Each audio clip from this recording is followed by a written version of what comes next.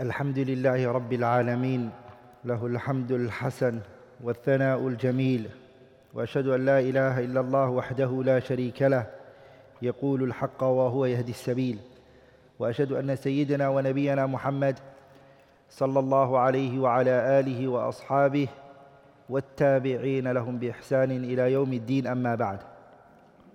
Inshallah ta'ala, today we're going to go through the life of Al-Imam al-Bukhari rahimahullah. And we're also going to go through his Sahih, his book that he authored. So you will leave this lesson inshallah ta'ala having a great understanding of who Bukhari is, and you leave inshallah ta'ala having a good understanding of his Sahih. If you've got the notes with you, you'll be able to look at the points that we're saying inshallah ta'ala. Al-Imam al-Bukhari, his kunya is. Kunya means when you're named after a child. Sometimes that child may be your child. And sometimes it may be somebody else's child. Or sometimes it may even be no one's child, but you just give yourself that kunya. Our mother Aisha radiallahu ta'ala anha, she never had no children. And her kunya was what? Her kunya was Abdillahi. She was named after who? Abdullah ibn Zubayr. Abdullah ibn Zubayr was the son of her sister. Asma bint Abi Bakr gave birth to Abdullah ibn Zubayr. She took his name and she used it as hers. So she was called Abdillahi. But it doesn't necessarily mean that the person had a child. Like we hear Al-Imam al-Nawawi, what's his kunya? Abu Zakaria. Al-Imam al-Nawawi never ever married. And he had no children. Rahimahullah ta'ala. So kunya is given even if you don't have a name. Kunya is given. Or a person can have a kunya. His kunya is Abu Abdullah. Bukhari's kunya is Abu Abdullah. His name is Muhammad. Bukhari's name is what? Muhammad. And his father's name is Ismail. Bukhari's father's name is what? Ismail. His granddad's name is Ibrahim. So Bukhari's name is Muhammad. His father's name is Ismail. And his granddad's name is Ibrahim. The great granddad is Al-Mughira. So it's Muhammad ibn Ismail ibn Ibrahim ibn Al-Mughira ibn Bardizbah. Ibn Bardizbah. Ibn Bardizbah. Bardizbah.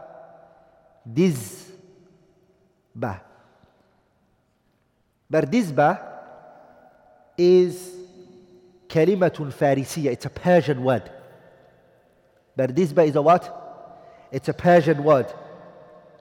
And the meaning that it holds, or what it means is a zurra, farmer. It means a farmer. Bardizbah, it's a Persian word, and it means farmer. That's the correct way of saying the name. Bardizbah. That's how you say it. And two great scholars, they are the ones who said that this is how it should be said. The first one is Abu Nasr ibn Makula. Abu Nasr ibn Makula, he said that the correct way of saying it is Bardizbah. The second one is Al-Imam al-Nawawi. The second scholar is who? Al-Imam al-Nawawi rahimahullah. These two scholars, they said that the name is Bardizbah. That's his name. Rahimahullah ta'ala.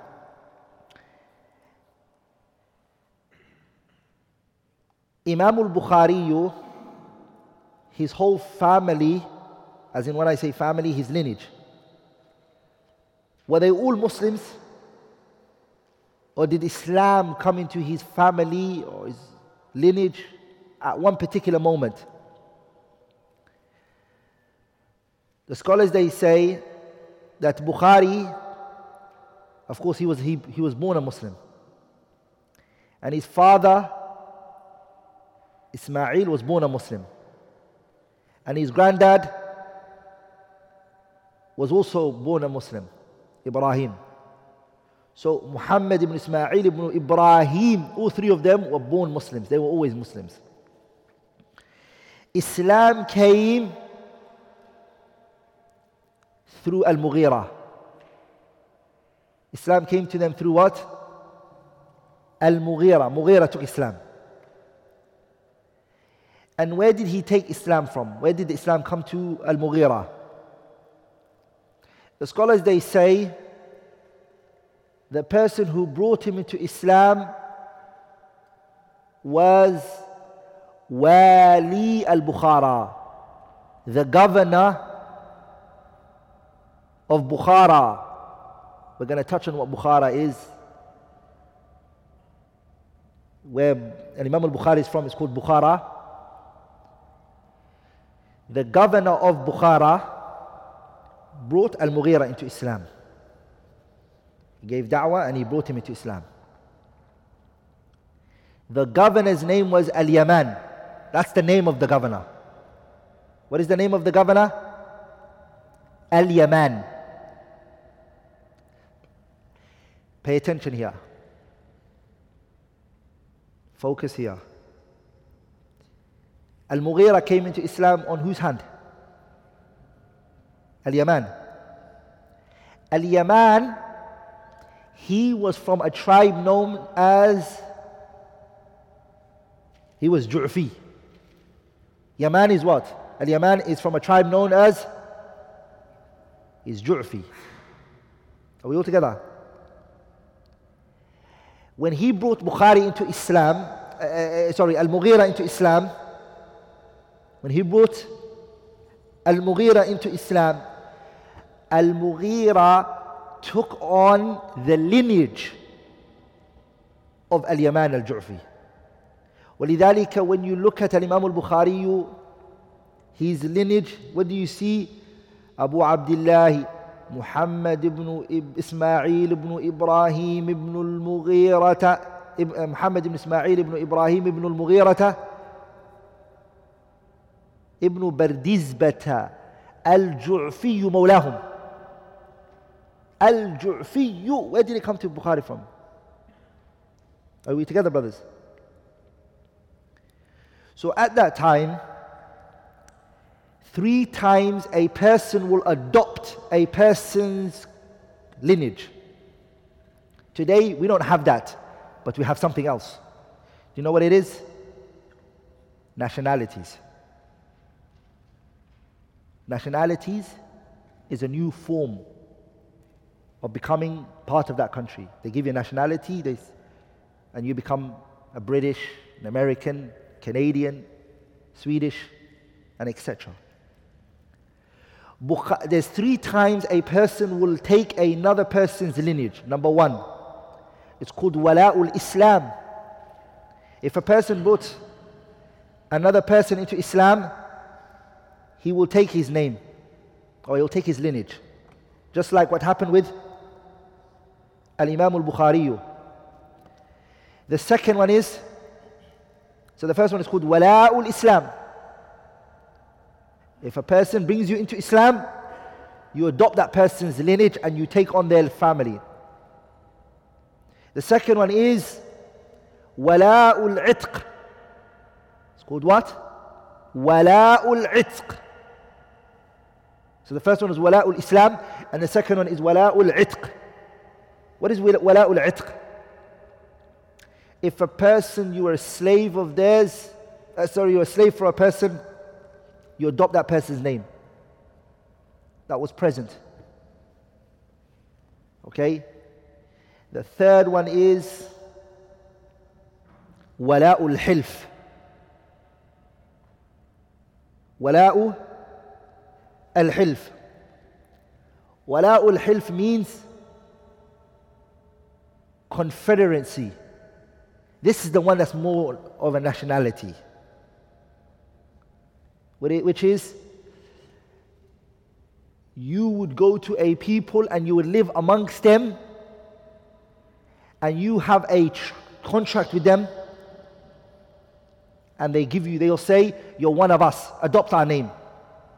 The way we look after our women and our children and everything, you are one of us. So you take on, this is the one that's more of a nationality. Those are the three ways that names would be taken by people. Sah? Are we all together? ولذلك الإمام مالك ibn Anas, Imam Malik, he never used to like to be called Taymiyin. He would hate to be called At-Taymiyyin Mawlahum. Rather, one of the people who used to use that for him was his teacher Zuhri. And Malik used to hate that because it comes across that this name may have come through slavery, and it didn't come through to him through slavery. And then Imam Malik would say, لَيْتَهُ لَمْ يَرْوِ عَنَّا. I wish that Zuhri never narrated from the lineage to say this about us. And the mawlahum, when you unrestrictedly use it, it can fall to that as well. Are we all together? Anyways, it's one of those three meanings. The first one is wala'ul Islam. The second one is wala'ul itq. And the third one is wala'ul hilf. So when you read books of scholars, you need to know these, because you're going to see that a lot in the Arabic books. Sir Alam al-Nubala, Tarikh al-Islam, books like that. Fulan, Mawlahum. What does Mawlahum mean? That's Imam al-Bukhari's name. Al-Imam al-Bukhari, we're going to go into his biography, a lot of gems, a lot of benefits we're going to take from it. But before I go in, I want to say that there are many books written on his biography. There are how many? Many books written on his biography. The first book that was written about Imam al-Bukhari's life, about him, is a kitab known as Shama'il al-Bukhari. It's a kitab called, it's the first book written on the life of Bukhari. It's called Shama'il al-Bukhari. What is it called? Shama'il al-Bukhari. It's known as Shama'il al-Bukhari rahimahullah. And it is written by one of his students. It's actually one of Imam al-Bukhari's students. And he was very close to Bukhari. And he was so close. في حله وترحاله. If Bukhari traveled, if Bukhari was staying somewhere, he would be very close to him. And it's none other than Abi Ja'far Muhammad ibn Abi Hatim al-Warraq.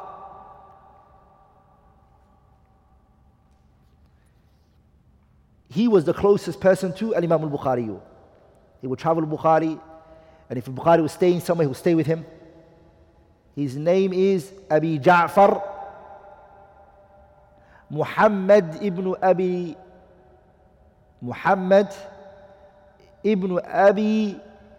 al-Hatim.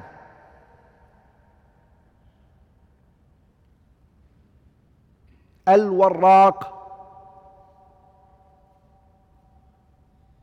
The word al-Warraq is a person who transcribes. He's a transcriber of Imam al-Bukhari. The sad reality is, this book, it's in the lost works that we don't have. It's from the Kutub al-Mafquda. Are we all together, brothers? It's not found. We don't have it. But a great portion of it has been transmitted to us through other sources, through secondary sources, like Siyar A'lam al-Nubala. By who? Al-Imam al-Dhahabi. Dhahabi transmits a lot from this book. Are we all together? Also, Al-Imam Ibn Hajar Al-Asqalani, he has an introduction that he placed for his book, Fathul Bari, which he called it Huda Sari. Some scholars, they call it Hadyu Sari. But it's actually more correct to call it what? Huda Sari. It's better to call it Huda Sari. Ibn Hajar spent that introduction 16 years authoring it. It's an introduction for his explanation of Bukhari. How many years was he writing the Hadyu Sari and the Huda Sari for? 16 years Ibn Hajar was writing it. In there he talks about the life of Bukhari. And he transmits a lot from who? Abi Ja'far, Muhammad ibn Abi Hatim al-Warraq. Are we all together? Also, Al-Imam al-Sakhawi and others, they transmit from him. There's another kitab, Ibn Hajar, after he wrote his Hadith Sari, Ibn Hajar thought, I haven't given justice to Bukhari yet. 16 years, writing a book. He thought he might have to author another book just on the life of Bukhari.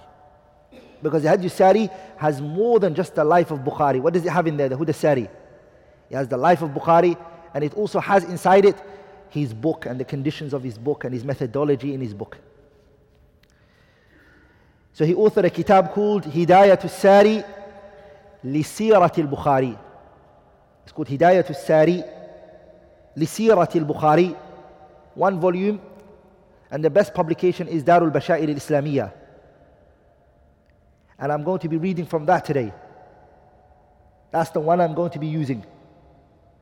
To talk about Imam al-Bukhari's life, I'm going to be quoting and reading from the Hidayatul Sari li Sirat al-Imam al-Bukhari from Ibn Hajar rahimahullah ta'ala. Great book. A lot of quotes, a lot of references, and a lot about Imam al-Bukhari's life, inshallah ta'ala, you'll see.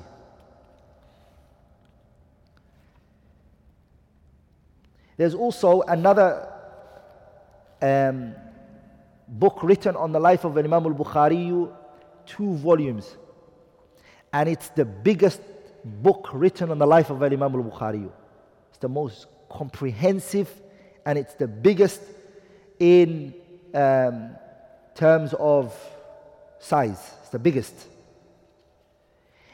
And it's the one written by the great Indian scholar, Al-Allama Abdussalam Al-Mubarakfuri, rahimahullah. Al-Allama Abdul Rahman Al-Mubarakfuri.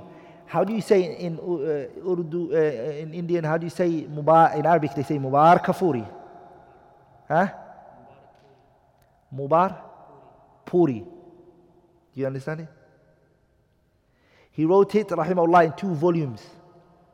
Daru Alim al-Fawaid published it, and he called it Siratul Imam al-Bukhari, Sayyidul Fuqaha wa Imam al-Muhaddithin.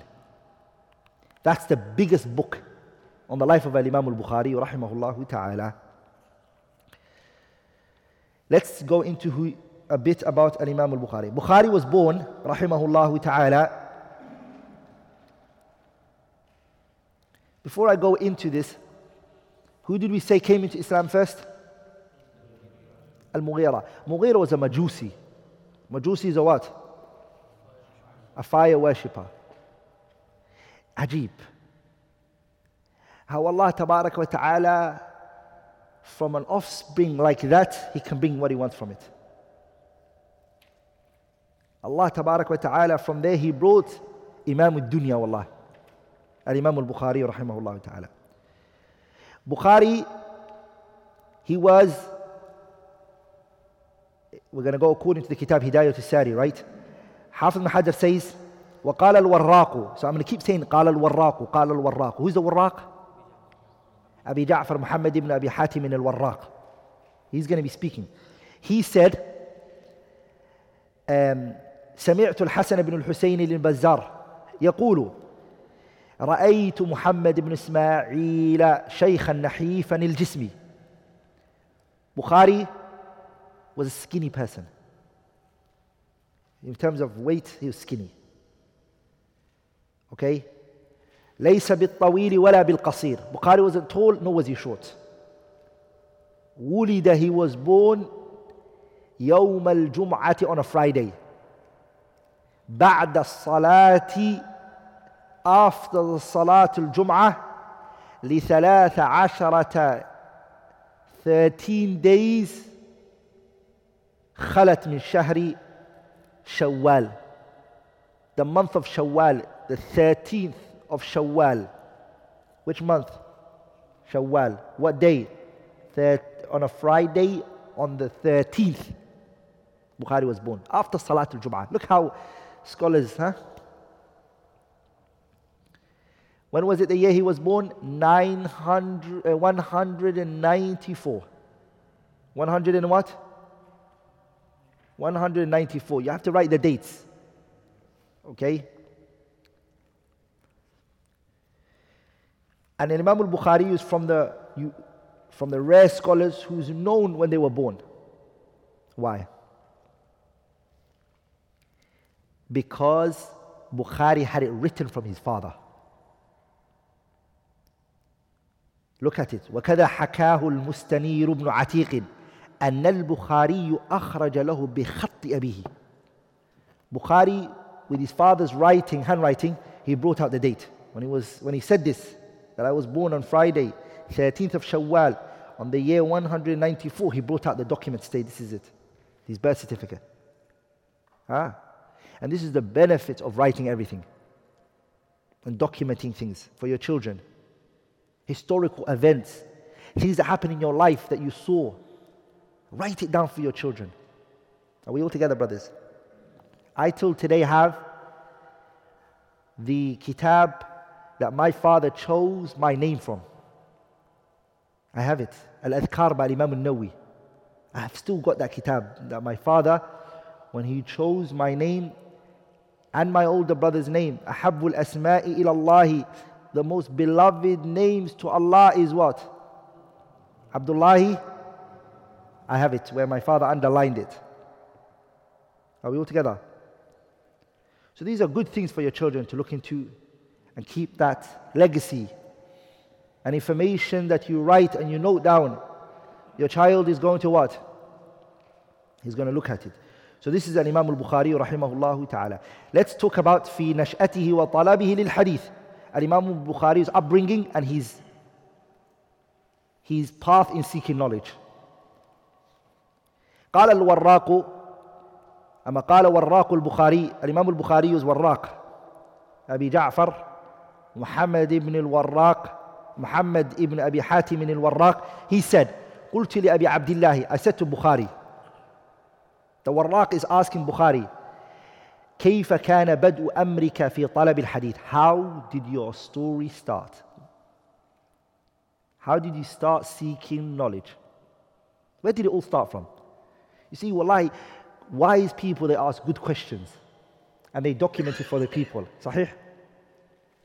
Bukhari said, ألهمت حفظ الحديث وأنا في الكتاب. ألهمت here means Allah placed in my heart. مبني للمجهول. It was placed in my heart the love of memorizing hadith. وأنا في الكتاب. Kutab is a place where the person learns how to read, to write. So the Warraq said, وَكَمْ أَتَى عَلَيْكَ إِذْ ذَاكَ. How old were you at that time when you started to love and have passion to memorize hadith? How old were you at this time? And then he said, عَشْرُ سِنِينَ, I was only 10. أو أقل, or I was a bit, yes, maybe less than that. I was either 10 or probably a bit less than that. ثم خرجت من الكتاب, then I left the kutab. بعد العشر, after 10, فجعلت أختلف إلى الداخلي. This term داخلي, what does he mean by it? Al-Imam Ibn Hajar in his kitab Taghliq al-Ta'liq, he says, الداخلي المذكور لم أقف على اسمه ولم يذكر ابن السمعاني ولا الرشاطي هذه النسبة وأظن أنها نسبة إلى المدينة الداخلية بنيسابور. Ibn Hajar says, I don't know who this Dakhili is he's referring to. Is Dakhili a particular person? Or is Dakhili Naysabur? Because in Naysabur there was a place called Dakhili. Whichever of those two, Ibn Hajar said, it's not clear to me. But the point is, Ibn Hajar says, after 10 years of age, I kept going to Dakhili. I kept going there.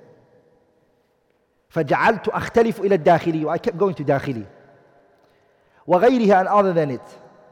فقال يوما, one day he said, فيما كان يقرأ للناس, the Shaykh who was in Dakhili, or the Shaykh's name is Dakhili, whichever of it is, he was reading to the people, and the Shaykh said, so Ibn Bukhari said, before 10 I used to memorize hadith, and I used to love memorizing hadith, and I used to go to Dakhili. After 10, after I left my kutab, what did I do? He said, I went to Dakhili. Al-Imam al-Bukhari was saying this. And he said, one day I was in the gathering of the Shaykh. Now, what we have to truly understand is, he's a young kid. Bukhari is very young. He said, I was in the gathering and the Shaykh started to narrate the hadith. So the Shaykh said, Sufyan an Abi Zubayr an Ibrahim. The Shaykh said, Sufyan عن أبي الزبير عن إبراهيم يعني إبراهيم النخعي. The Shaykh rahimahullah, Imam al-Bukhari, a little boy, he called out the Shaykh. He called out the Shaykh, and then he said, إن أبا الزبير لم يروي عن البخاري. This person, Abi Zubayr, referring to Abi Zubayr al-Makki, he didn't narrate from Ibrahim al-Nakha'i. He didn't narrate from him. Then the Shaykh said to him, be quiet. فَانْتَحَرَنِي. He said, shh, little kid, quiet. Don't mess up the masjid. Be quiet. He said this to who? Al-Imam al-Bukhari.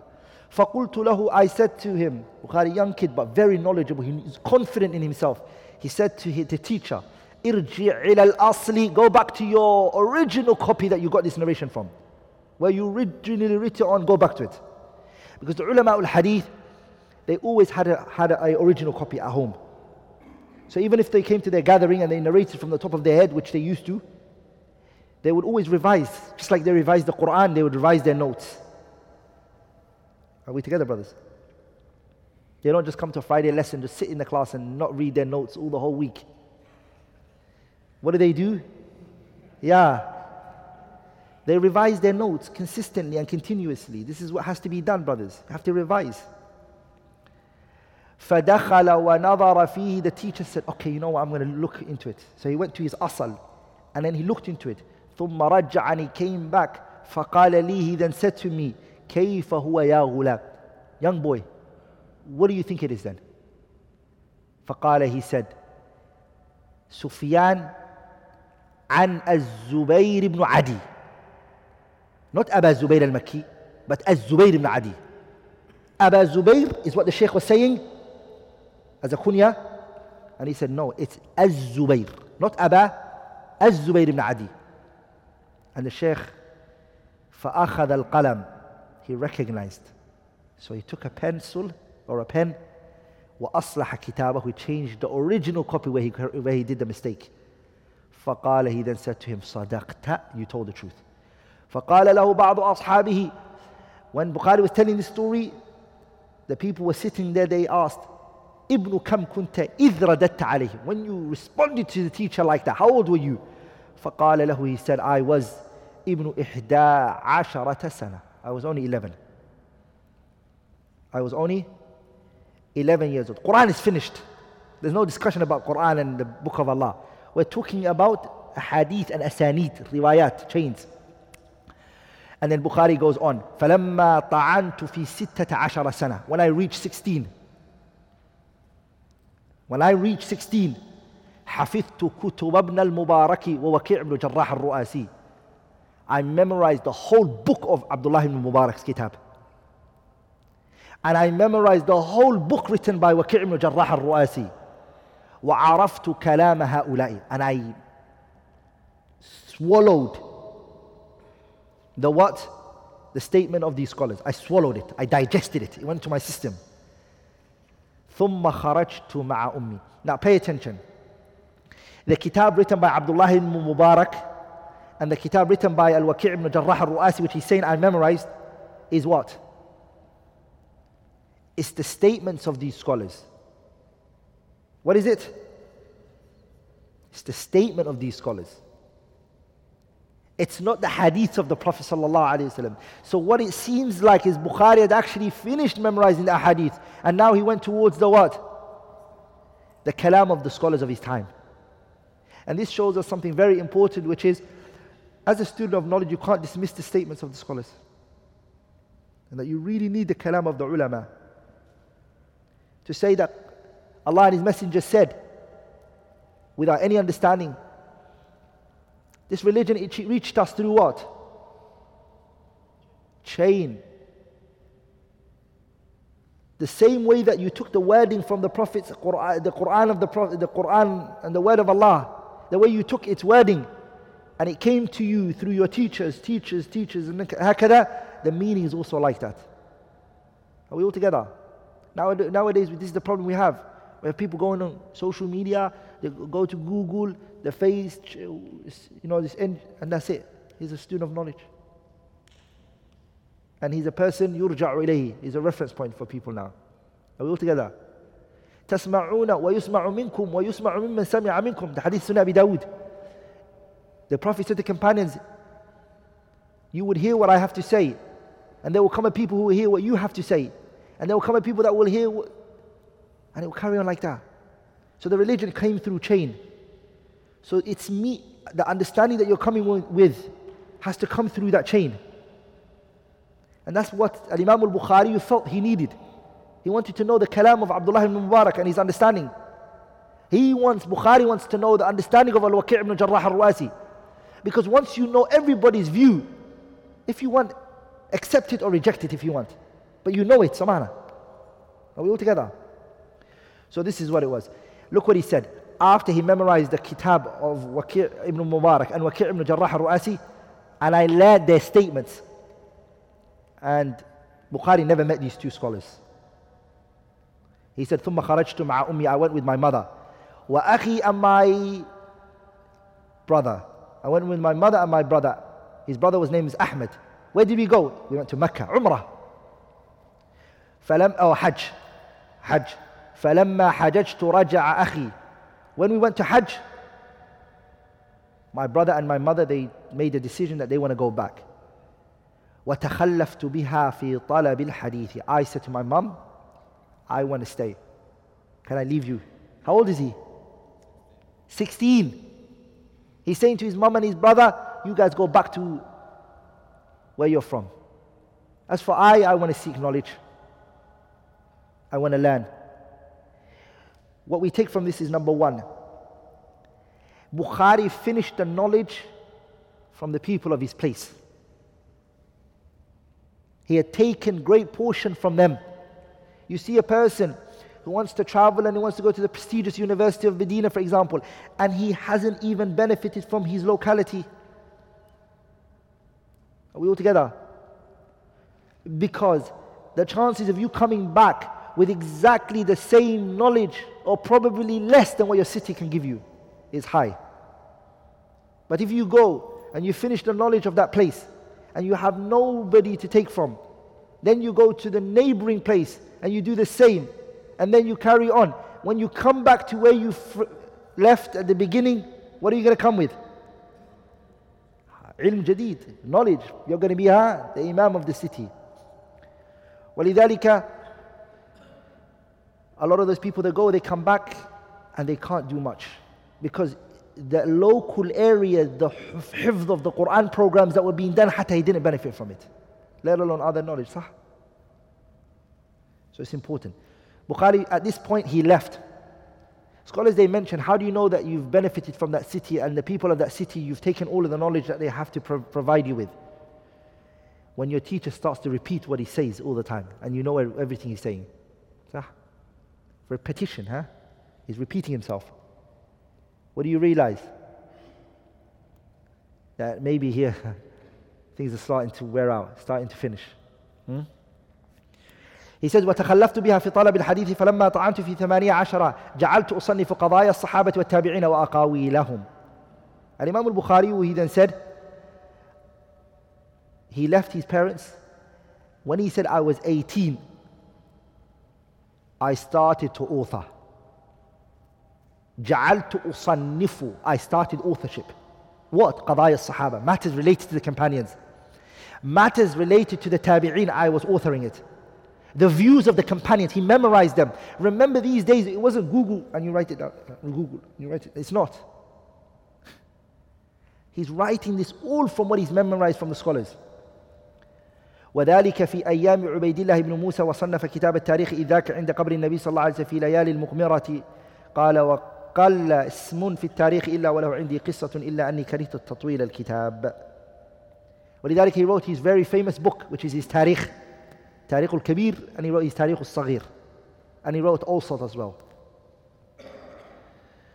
Bukhari rahimahullah ta'ala, he mentions another story. He says, كنت عند أبي حفص أحمد بن حفص. One day I was with أبي حفص أحمد بن حفص.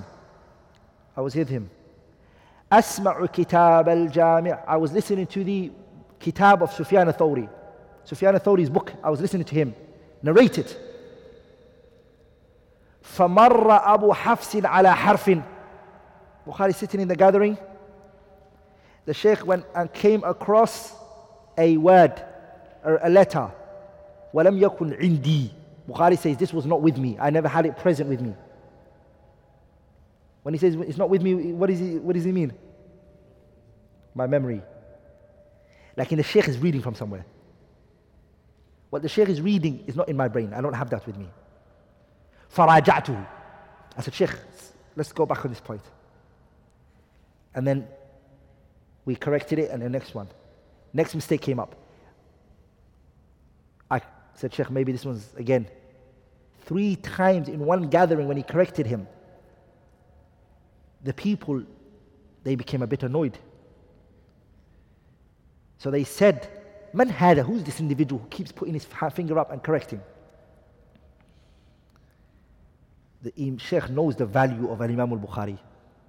And he looked at his people, students, and he said to them, Ibn Ismail. Because he's not known, the father's known. This is the son of Ismail.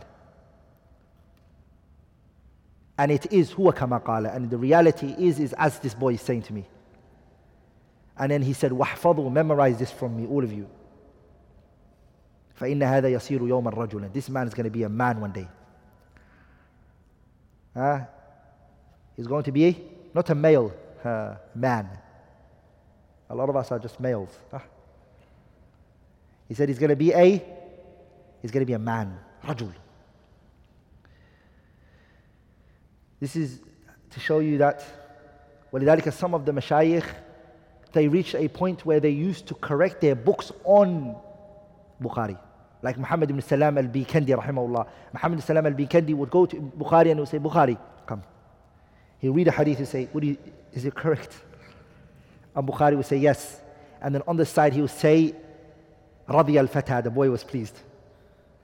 And if Bukhari wasn't happy, he would say, Lam yarda al-Fatah, the boy wasn't pleased with it. Young boys to Bukhari. To the extent that some of the ulama, we're going to see later, when Bukhari would walk into the gathering, they used to shake. They used to what? They used to become very nervous. Not that he had a police and army, but because of his precision. Bukhari was precise. Precision. He had very strong precision, precise, haraka, a letter, everything meant everything to him. Listen to this story. Bukhari said one day, كنت أختلف إلى الفقهاء بمرو. I would go to the place Marw, and I would go to the fuqaha, the jurists. وأنا صبي, I was a young boy. فقال لي مؤدب من أهلها. A mu'addab said to me one day, كم كتبت اليوم?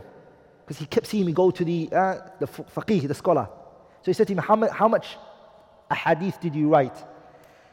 فَقُلْتُ Bukhari said, ayatain, I wrote 2 verses. He asked him about what? What did he ask him about hadith? And what did Bukhari respond with? He responded with 2 verses from the... So what did the people do who were listening and who heard it? فَضَحِّكَ مَنْ حَضَرَ الْمَجْلِسِ. Everybody started laughing. He got asked about how many hadith did you write? And he responded with 2 ayahs I wrote. There was no ayahs were mentioned, it was all hadith. فَقَالَ الشَّيْخُ مِنْهُمْ. A shaykh that was in the gathering, he said, لَا تَضْحَكُوا, don't laugh. فَلَعَلَّهُ يَضْحَكُ مِنْكُمْ يَوْمًا. One day he will laugh at you. Don't laugh, one day he will laugh at you. Abu Muhammad Abdullah ibn Muhammad ibn Ishaq al-Simsari, he said al-Mu'aqqid, سمعت شيخي يقول ذهبت عن عينا محمد بن إسماعيل في صغري. Bukhari, when he was very young, he lost his eyesight. So he wasn't born blind. Was Bukhari born blind? No, he lost his eyesight when he was very young. I want you to all listen to this story because this is something that will impact every one of us. Which is, for us to look at Bukhari and for us to understand this man, we have to understand what household he came out from. What kind of parents did Bukhari have? Because people like Bukhari, they come out from a specific type of household. Not every single household can give birth to Bukhari. Are you with me, brothers? I was reading the kitab. It's called أصول اعتقاد أهل السنة والجماعة. It's written by a scholar, Abu Qasim Hibatullah al-Lalaka'i rahimahullah. I mentioned this book before when I was speaking about Aqidah.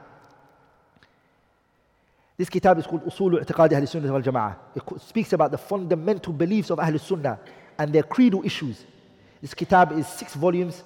Darul Tayyibah published it. It's a very good book. At the ending of that book, it's an Aqidah book, he mentions that from the belief of Ahl Sunnah is what? Karamatul awliya. That the awliya of Allah can sometimes have supernatural things. Ahl Sunnah believe that. Do we believe in Karamatul awliya? We believe it. Ahl Sunnah do believe that. But they believe, of course, with conditions. Okay? They believe it with what? With conditions. We don't believe a person who doesn't pray, who doesn't fast in the month of Ramadan, he marries his maharim. And then he's doing supernatural things. We believe shayateen is working with him. Are you with me, brothers? That one, he's working with the jinns. But some of the scholars,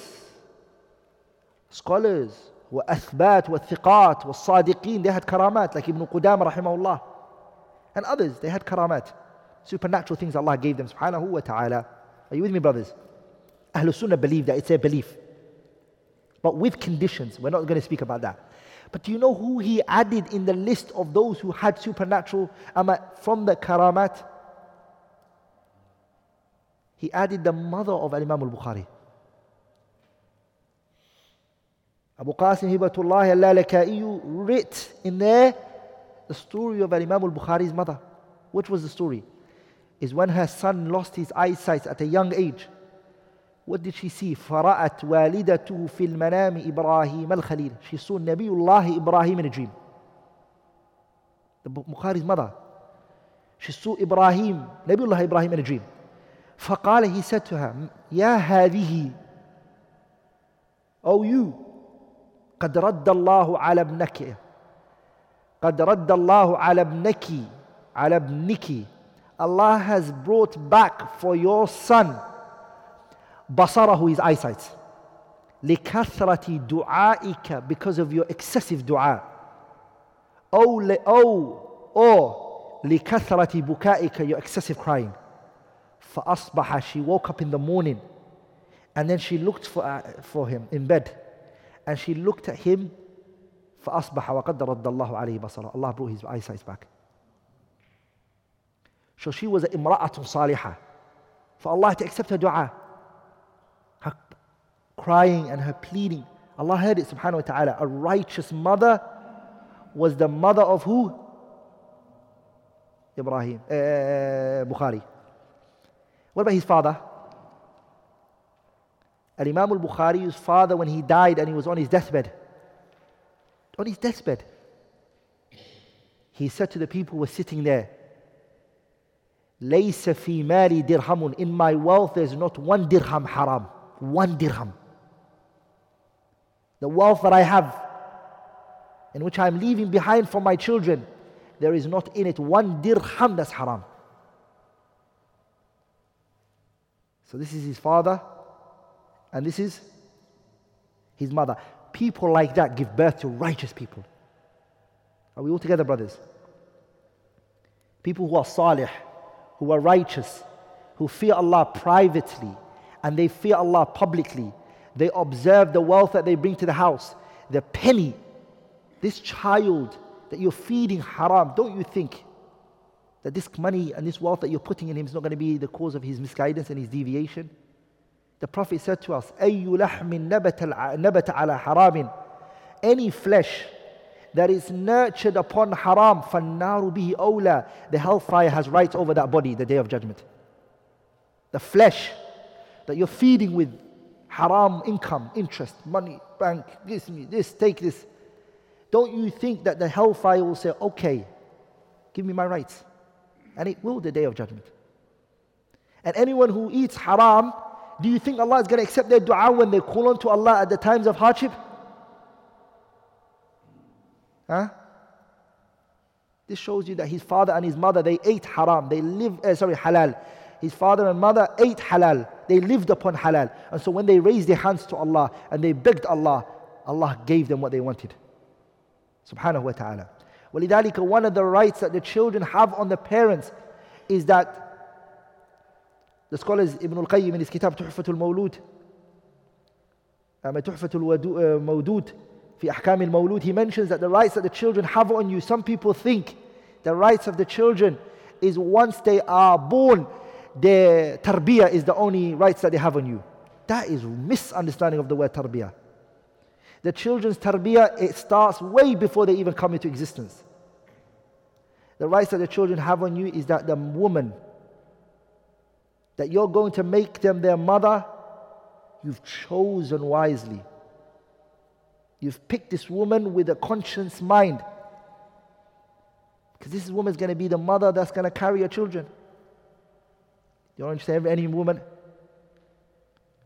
And then after that, the scholars, they mention the night of or the two spouses come into contact, that the person says, Allahumma jannibna ash-shaytan wa jannib ash-shaytana mimma razaqtana.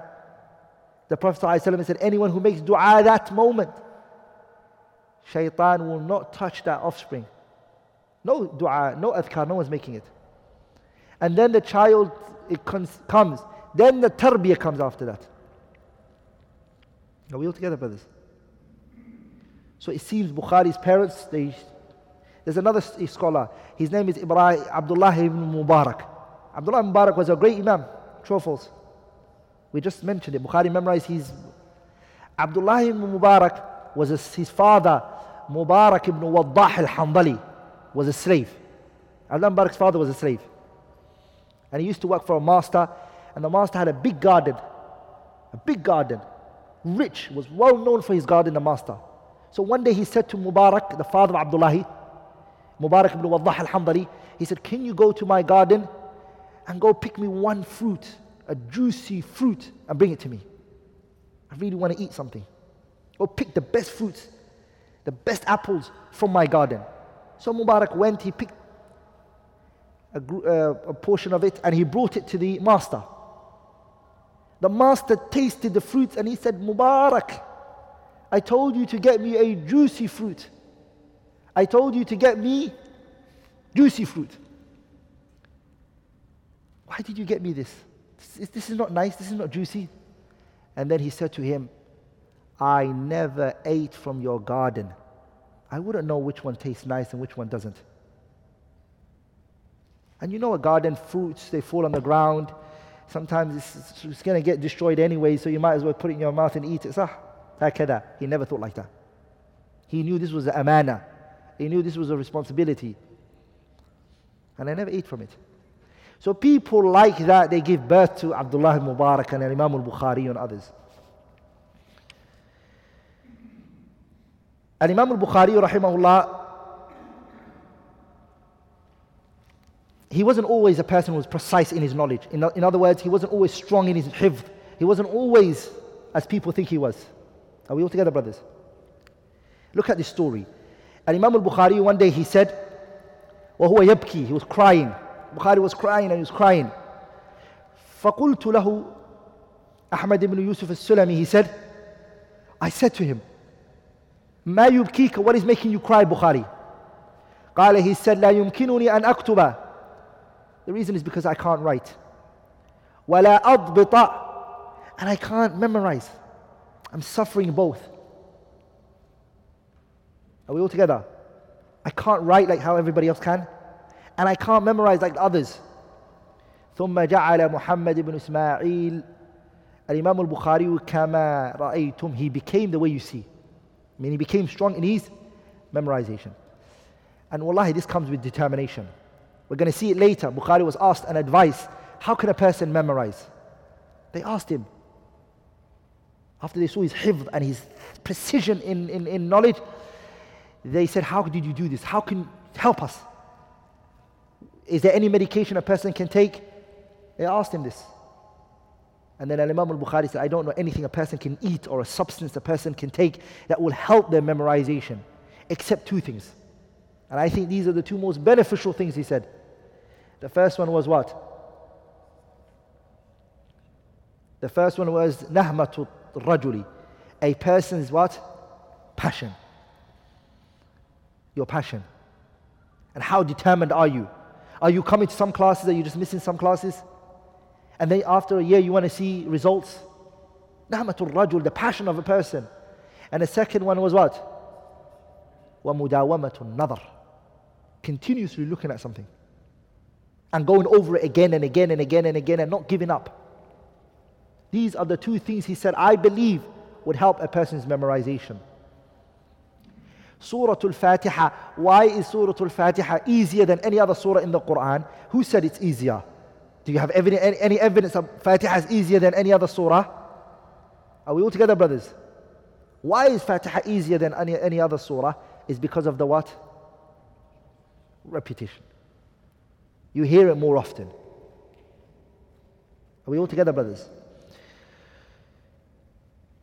Listen to Muhammad ibn Ismail al-Bukhari. Imam al-Bukhari said, لَقِيتُ أَكْثَرَ مِنْ أَلْفِ شَيْخٍ, I met more than 1,000 shaykh. Are we all together, brothers? This is important. He said, I have met how many shaykhs? 1,000 shaykh. من أهل الحجاز ومكة والمدينة والبصرة وواسط وبغداد والشام ومصر لقيتهم قرنا بعد قرن. Imam al-Bukhari said, I met 1,000 shaykh. I ask you guys a question today. Who can amongst us say they even met 2 shaykhs they sat with and they took knowledge from? He's talking about sticking with these shuyukhs, taking their knowledge, finishing it, moving to the next one. He said, لقيت, I met أكثر من 1,000 shaykh, more than 1,000 shaykh. But look how the lands were. It's places that today that we have a flight of airplanes that you can take, some of us will not even be bothered to travel to it. And he traveled to these places in what way? Walking and riding beast. I met them. Where are they? Hijaz, Mecca and Medina, Basra, Wasit, Baghdad, Sham, Misr. I met them qarnan ba'da qarnin, generation after generation. I met them. He said, I went to Sham, I went to Misra, I went to Jazeera twice, I went to Basra 4 times.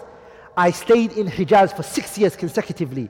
ولا أدري, I don't know. كم دخلت الكوفة وبغداد مع محدثي خراسان.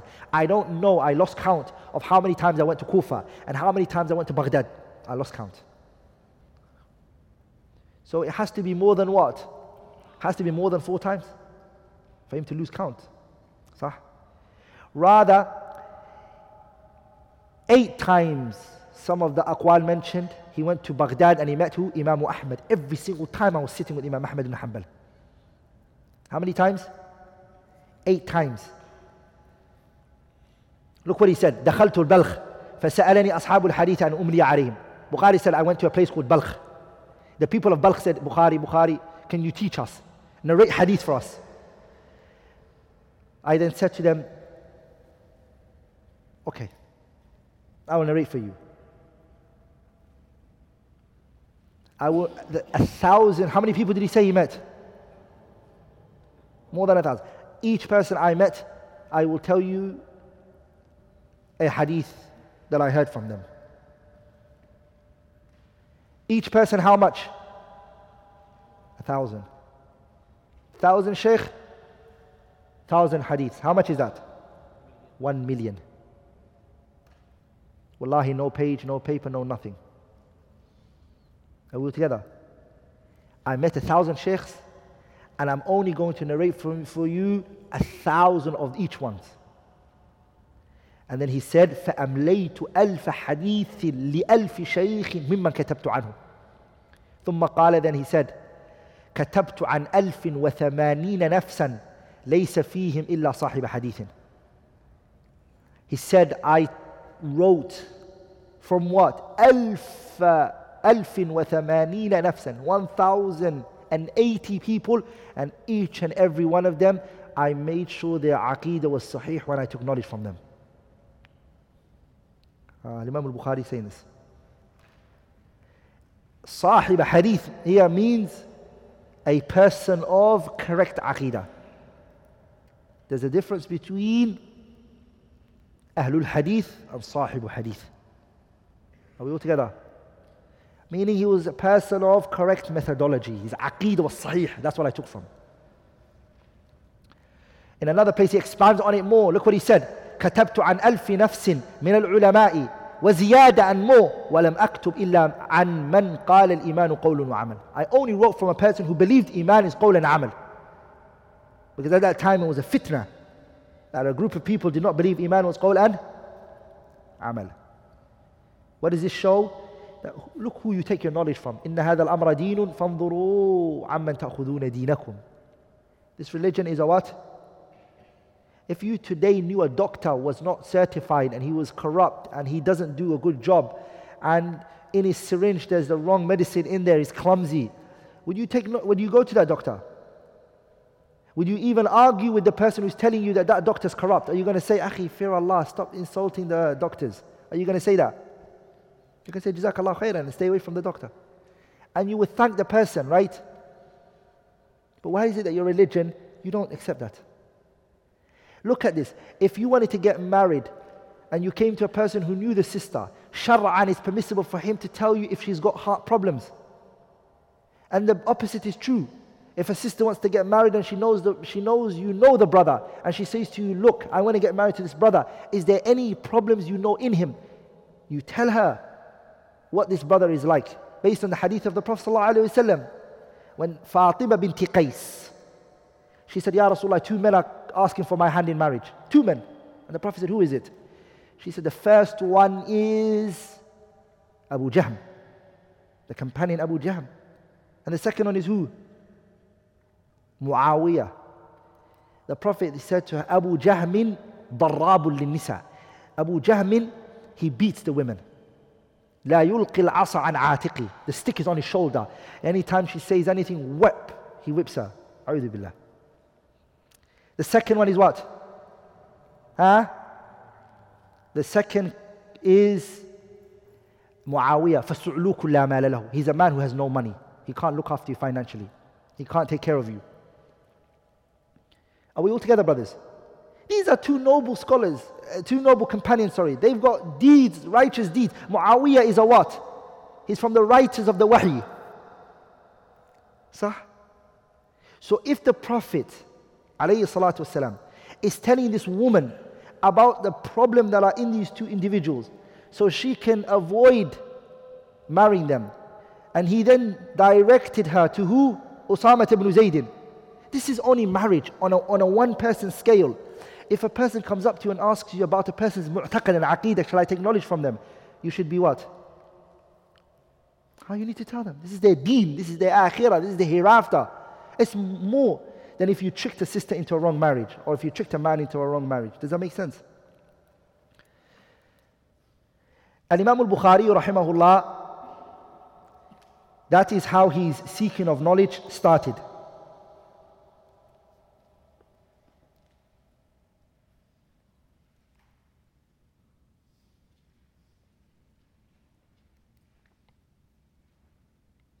Here, Bukhari rahimahullah, he said, دخلت بغداد, I entered Baghdad, 8 مرات, 8 times. في كلها أجالس أحمد بن حنبل. Every time I would sit with Ahmad ibn Hanbal. فقال لي, one day Ahmad said to me, يا أبا عبد الله, O Bukhari, تدع العلم وتصير إلى خراسان. Because Bukhari at this time, he made a decision he's going to go back to Khurasan. He traveled, he took knowledge from a lot of scholars, and then he said, I'm going to go back to Khurasan. Khurasan at this time was not known like that. There wasn't, as it Baghdad was. Baghdad was the hub for knowledge. Because the Khilafah was there. The Khilafah was where? It was in Baghdad. Bukhari didn't listen to Ahmad ibn Hanbal, he went to Khurasan. When he went to Khurasan, what did he regret? He said, فَأَنَا أَذْكُرُ قَوْلَهُ الْآنَ. What he said to me was right. I should have not gone to Khurasan. Why? A big fitna happened to him.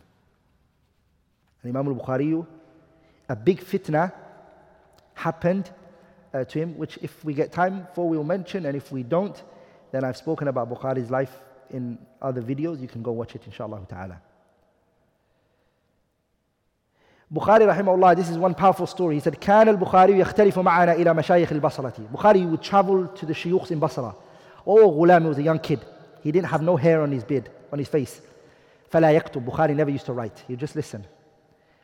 حتى أتى على ذلك أيام. Days came, Bukhari would come to the gathering, sit from the beginning to the end, and he would leave.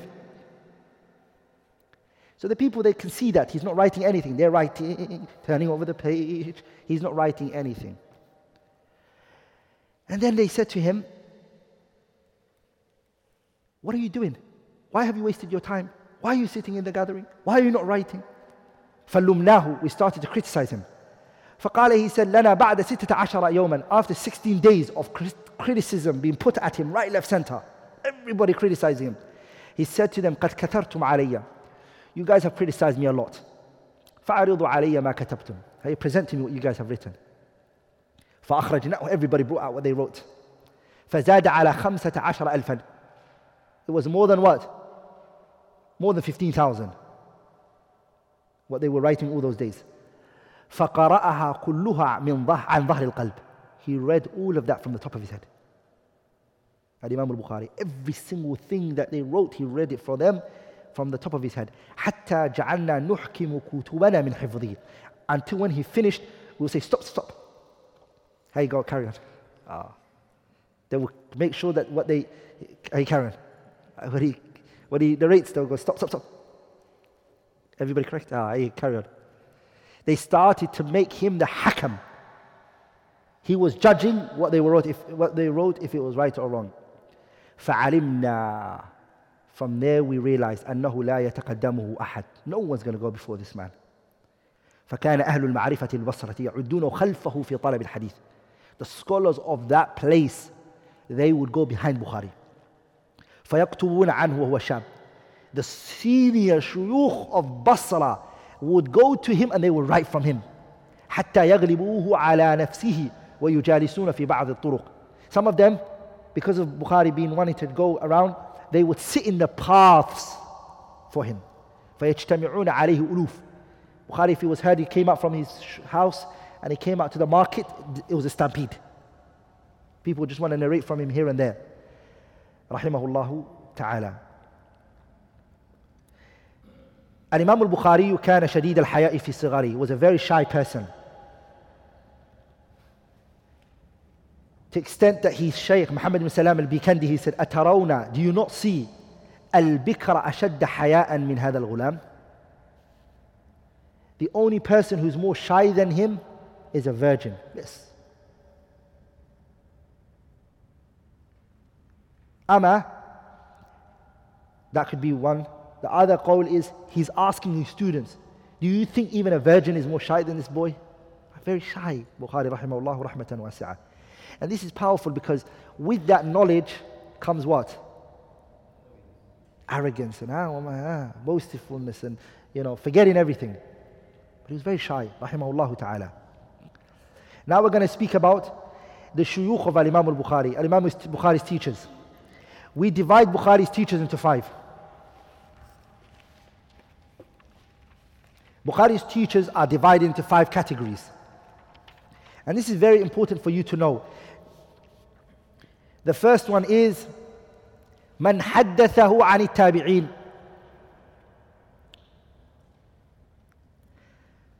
من حدثه عن التابعين.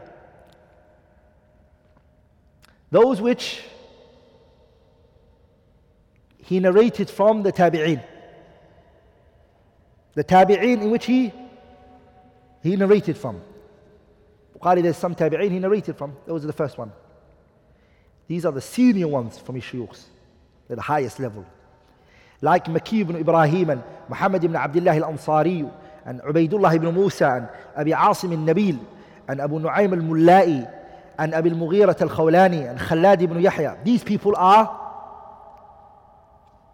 from the tabi'in which he narrated from.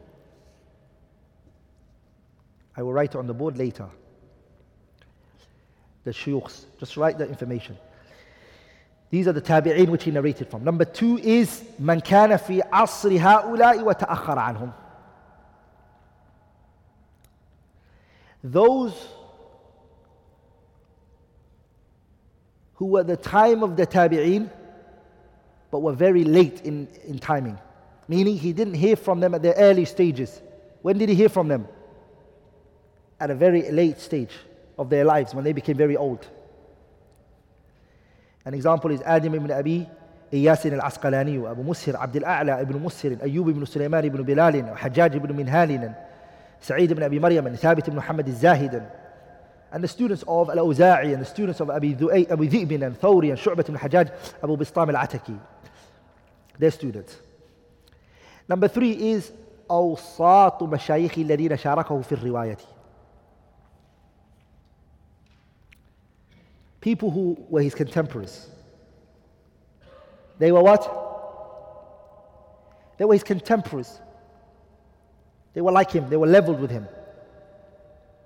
An example for this is Imam Muslim, Ahmad ibn Hanbal. Why do we say he's leveled with Ahmad ibn Hanbal? Because he narrated from the people Ahmad narrated from as well. Are you with me, brothers? The scholars, scholars of hadith, they consider a contemporary if you took from your teacher's teacher. Are you with me, brothers? You are leveled with your teacher because whatever you got, his shuyukhs as well. So even though Ahmad ibn Hanbal is Bukhari's what? Teacher, he's also what? Muslim is the student of who? But he's also leveled with him because they also narrated from the same people. And here, of course, Muslim falls under it, and Ahmad ibn Hanbal, Ishaq ibn Rahuya, Yahya ibn Ma'in, ibn Abi Shayba, Qutaybah ibn Sa'id, and Ali ibn al-Madini, Nu'aym ibn Hammad al-Khuza'i, and others. Number 4 is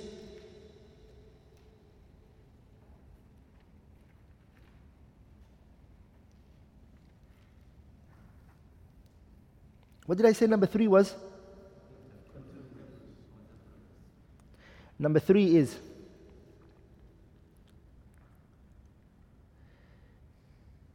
his middle teachers. Okay? So remember, we divided his teachers senior, very high, right? What did we say? Very high.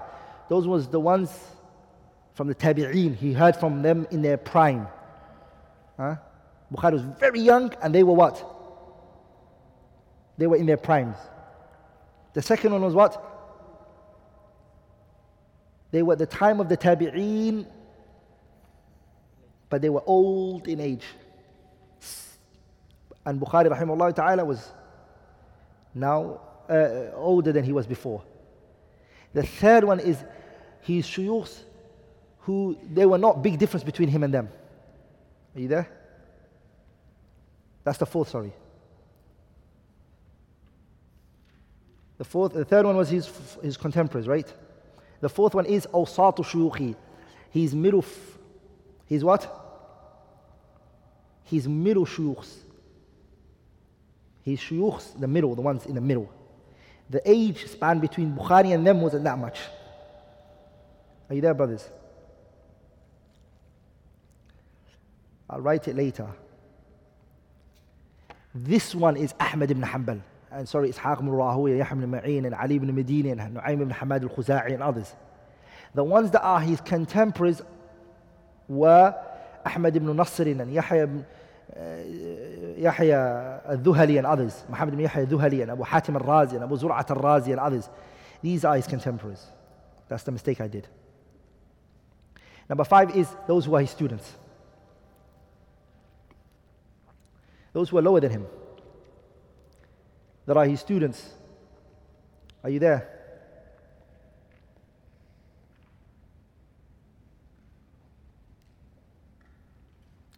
They're his students, but he narrated from them as well.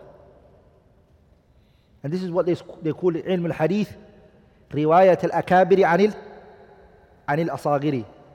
When the seniors narrate from there, this shows the humbleness of scholars. From those is Abu Isa Tirmidhi. Tirmidhi, Bukhari narrated from him in one hadith in his what? In his Sahih. Bukhari in his Sahih, there's one hadith from who? From who? Al-Imam At-Tirmidhi. This is to show you that Tirmidhi was taken. Now we're going to go to Bukhari rahimahullah ta'ala. How he was in terms of his zuhd. How aesthetic he was rahimahullah ta'ala.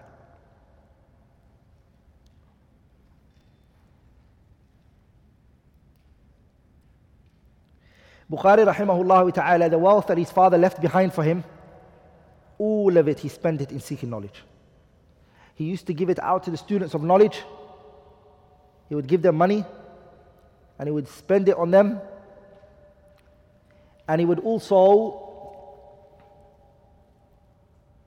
spend it on his path of seeking knowledge. Rahimahullah rahmatan wasi'ah.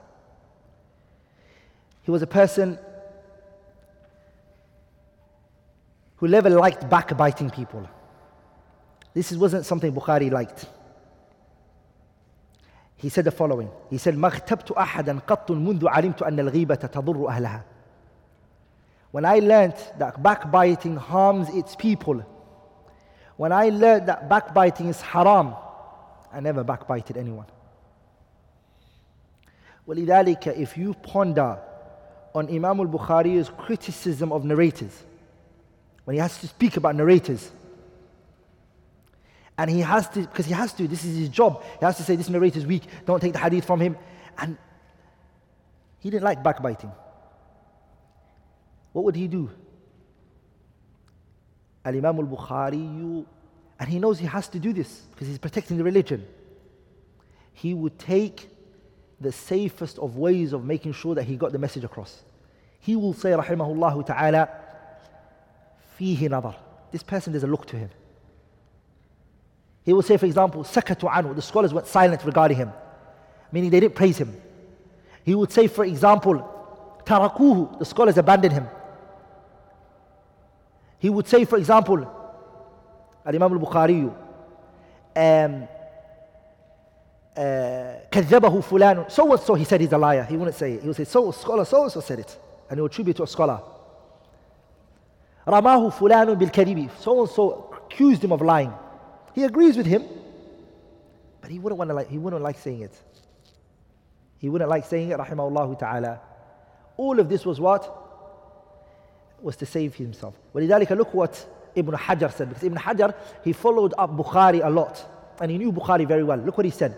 He said, البخاري في كلامه عن الرجال في غاية التحري والتوقي ومن تأمل كلامه في الجرح والتعديل علم ورعه وإنصافه فإن أكثر ما يقول منكر الحديث سكتوا عنه فيه نظر تركوه ونحو هذا. Anyone who looks at Bukhari's words about the narrators and how he criticized them, he will realize he was في غاية التحري والتوقي. He was diligent. He wouldn't just criticize a person. He would take his time. He would look into the narrator.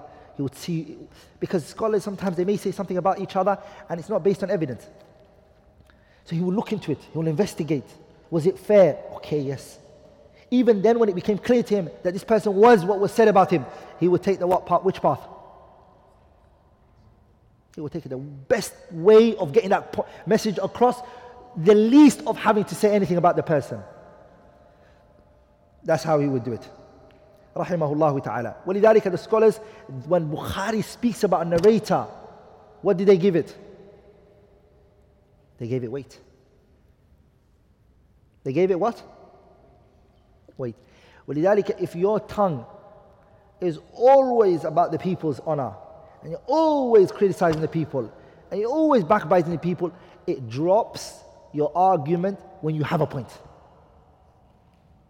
When you do have a point, and you speak, what does it do to you? It devalues your statement. And your whole speech becomes what? It just goes like the wind. You're going to be like the boy who cried out, wolf. The first time people, okay, second, three, can't be calling out wolf every day. So in the beginning, be diligent. Another thing you learned is, these were ahlul lidhalik. That was their job. Not everybody can speak about it. It's not everybody's job. It's not everybody to indulge into this issue and everybody speak. It's for people who have khibra, understanding. Who when they speak, they're speaking with insaf and they're looking into the issue with justice. But the door is not just open for every single body. It has to be done with diligence and with knowledge and sincerity. But nowadays, criticizing a person is name calling. Sah? You call the person aswa'ul asma, the worst of names. Dog, monkey, donkey. You give person the worst of names. Yeah. And then the person would say, I'm following the Salaf in this issue. Al-Imam al-Bukhari rahimahullah, he was good even in the Arabic language. He was an imam in the Arabic language. So he used to have poetries. And I want to conclude with this poetry that he said. It's very powerful, wallahi. And I want every one of us, if today we could write this poetry and place it somewhere in our house. If you can put it into a A4 or A5 and stick it somewhere. And every time remember this. He said, rahimahullah ta'ala, he said, اغتنم في الفراغ فضل ركوع فعسى أن يكون موتك بغتة كم صحيح رأيت من غير سقم ذهبت نفسه الصحيحة فلته. He said, اغتنم, benefit.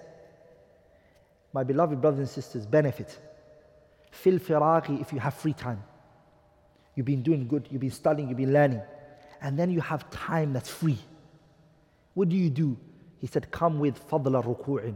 Come with 2 rak'ah. Throw in 2 rak'ah.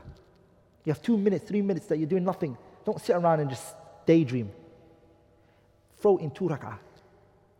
If you've got more time, add more. Add more. Because this is from the nawafil mutlaqa. Just pray it. فَعَسَى, it is possible أَن يَكُونَ مَوْتُكَ بَغْتَةً. Your death can be sudden. It can just suddenly become a split second. You can die. Because Allah says in the Quran, وَمَا كَانَ لِنَفْسٍ أَن تَمُوتَ إِلَّا كِتَابًا مُؤَجَّلًا. Everybody's death, ya ikhwa, is written. It's appointed time. And it's going to happen that time when it comes. No one can stop it. You can die any minute, any lahza, any second. There's some videos on YouTube, if you see it, a person is, walking and just drops dead. Or a person's teaching and he drops dead. وَمَا إِلَى ذَلِكَ. We've seen videos like that, I guess. فَعَسَى أَن يَكُونَ مَوْتُكَ بَغْتَةً. Your death can be sudden. Look what he said. كَمْ صَحِيحٍ رَأَيْتَ مِنْ غَيْرِ سُقْمٍ. How many people have we seen, he said, that are healthy? They are healthy. مِنْ غَيْرِ سُقْمٍ. They have no illness. No one knew any illness. ذَهَبَتْ نَفْسُهُ الصَّحِيحَةُ فَلْتَهُ. Suddenly he just died. No one knows. He was healthy. There was no illness. But he just dropped dead. And this he's advising is exactly what he used to do. These scholars, brothers, they reached a level in their time, preservation of their time, looking after their time, using their time, doing beneficial things in their time to the extent. And Imam al-Nawawi, anybody who came to him to visit him, he would give him a pencil and he would say, sharpen it for me. Anybody who visited him, sharpen it for him. His sister, because Imam al-Nawawi wasn't married, his sister used to bring him food. And what he would do is he would break up the food, he'll pour it inside his water and he'll drink it together. That's it. They saw the eating time as a waste of time. ولذلك Ibn Aqil رحمه الله had 800 volumes, Kitab al-Funun, which is mafqud, is not present, it was lost. He said that the time I hated the most was the time I had to eat. Waste of time. We love that time. We enjoy it. We roll up our sleeves. We get ready for that, yeah? We have gatherings. That's how you realize us and them. They're on one side and we are on the what? And then we want. What's funny is we want to be the same in their production. I want to be like them. That's funny. Isn't that ghareeb? That you rarely look at your notes and you come to the Friday class and you just sit there. Ya ikhwa, sah? And then you want to become Bukhari. Is that going to happen? Some people, they're like, what book was it? SubhanAllah, Levi. Any person who wants to learn, he puts more time in the house than he puts inside the classroom. The effort. ولذلك والله the mashayikh used to say, if you're studying for 4 hours, your reading has to be 8 hours. If it's 2 hours you had a class, you have to study for 4 hours. Double of what the teacher was teaching you. Organize your notes, memorize your notes, schedule. Do you think all of these scholars got all of this overnight? And the reason why we have this problem is because our aspiration is very low, wallahi. Our aspiration is extremely low. Like our Prophet ﷺ, when the companion, he told them to ask for Jannah, did he just say, oh Allah, give us Jannah? Is that what he said to them? He said, إِذَا سَأَلْتُمُ اللَّهَ الْجَنَّةِ If you're going to ask Allah for Jannah, don't just say, oh Allah, take me to Jannah. Say, فَاسْأَلُوهُ الْفِرْدَوْسِ Ask the highest level of Jannah. He's trying to teach the companions, don't settle for the bare minimum. Some of you might be coming to this class, oh, I just want my iman to boost. That's the lowest that's going to come. Some may come here and say, my aim is just inshallah so the angels can write me down. That's the lowest of aspiration. Your aspiration should be, because Allah tabarak wa ta'ala, inna Allah yuhibbu ma'ali al-umur wa yakrahu safsafaha. Allah loves the highest of affairs. Allah loves the greatest of matters. The animal that we know is the king of the jungle. Which one is the animal which is known as the king of the jungle? You know the lion has a qa'idah, a principle. Those of you who watch what's it called? The wildlife. We call it in England, it's called Discovery Channel. Anyone who watches the Discovery Channel will realize lions don't eat dead corpse.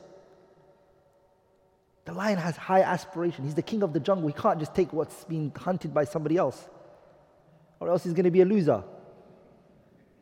So what does he do? He goes out and gets it himself.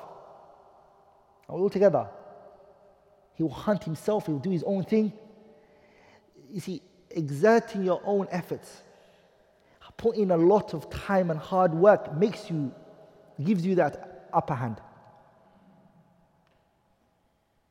Ibn al-Qayyim says, لا بد لكل سالك. Everybody who wants to get to Allah Azza wa Jalla, who wants to reach the goal that he's looking for in whatever it is in life, he needs two things, he said.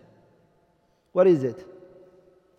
He said, himmatun turaqih, aspiration that uplifts him. You need that aspiration. And what else do you need?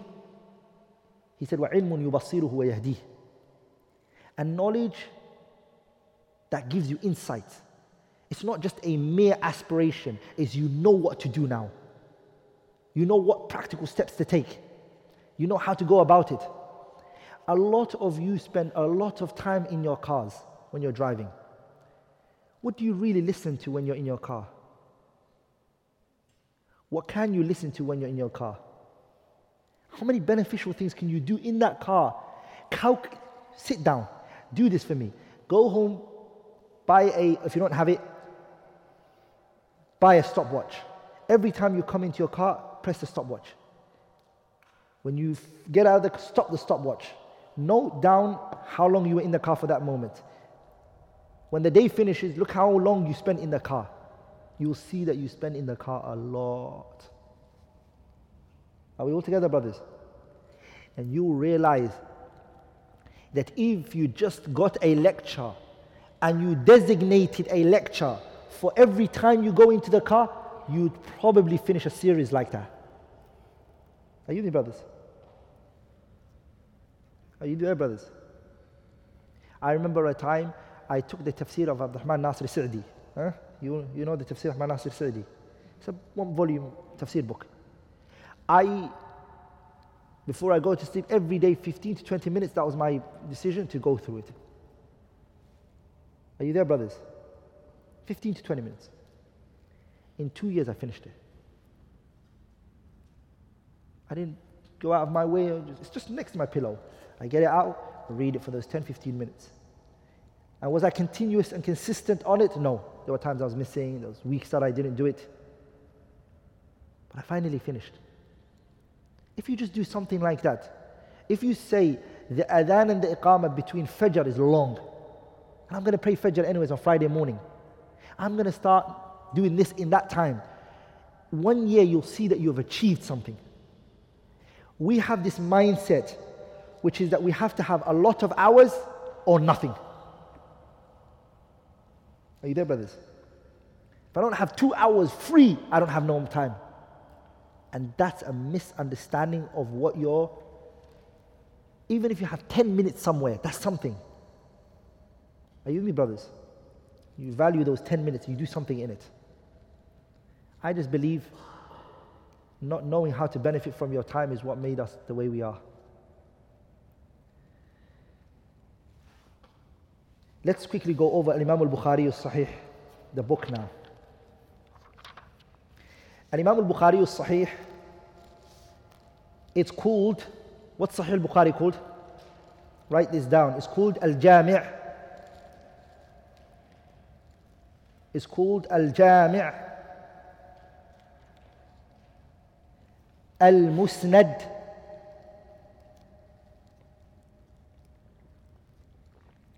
Al-Jami' Al-Musnad Al-Sahih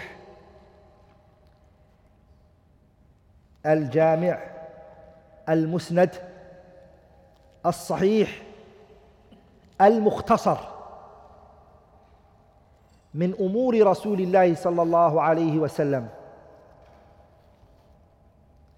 وسننه وأيامه. الجامع المسند الصحيح المختصر من أمور رسول الله من أمور رسول الله صلى الله عليه وسلم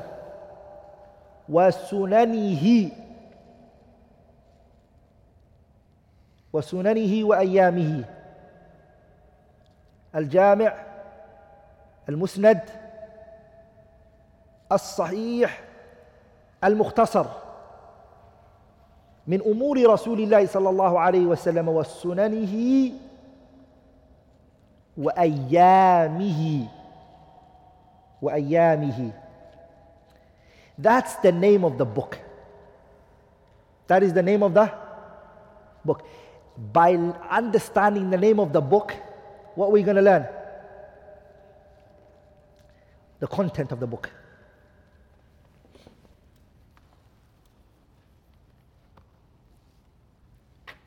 I just realized this is the first time I stood up. Today I had to relax a bit. What's the first part of the name? Jama'. Jami'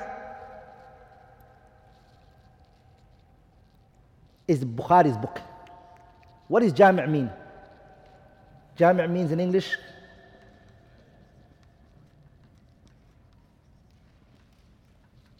so what does it actually mean, comprehensive?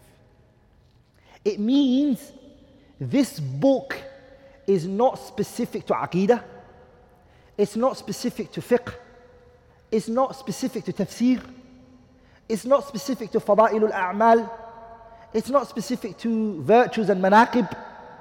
It means it has all of them. Jami' means it has every single thing here. Whereas if you go to Sunan Abi Dawood and Ibn Majah and Nasa'i, they are specific to fiqh related issues. Are we all together? Like in Bukhari's kitab is Jami'. What is it? Jami'. It's comprehensive. Okay? ولذلك the scholars they mention, for a book to be Jami', it has to have 8 fields inside it. How many?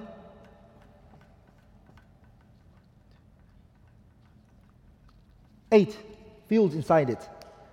The first one is known as, it has to have hadith in it, of course. Okay? Fannul hadith.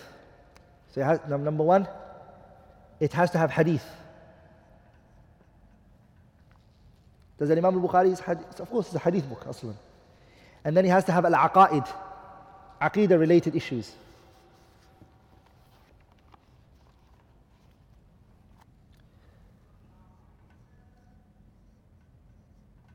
Al-aqa'id. And it has to have fiqh issues. It has to have seerah, biography. It has to have al-riqaq. And I want you guys to get me the next 3, inshallah ta'ala. Yeah? Al-riqaq, heart softening. No, you guys have to get it. It's homework, inshallah ta'ala. Find the next 3 that have to be there. 8 things have to be in that book for it to be what? وَلِذَلِكَ الْإِمَامُ التِّرْمِذِي Sunan is disputed whether it's what? A jami' or not.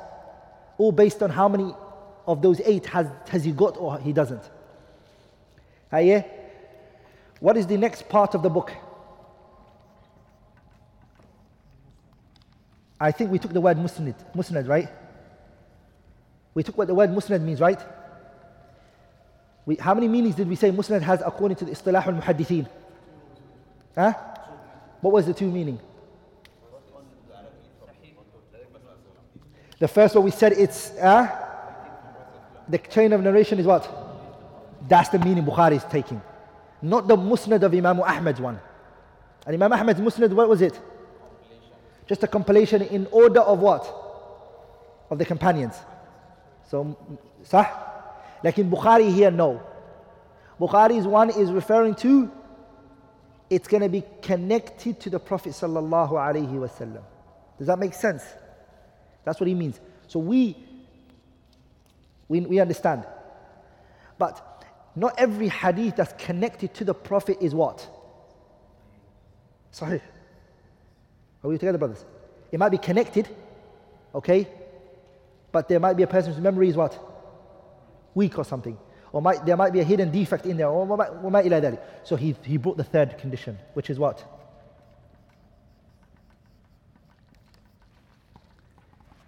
Are we all together, brothers?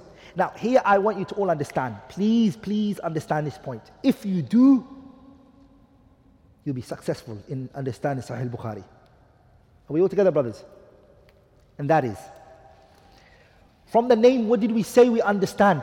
We understand the book, the content of the book. We understand the methodology of the author. And we also understand how the book works.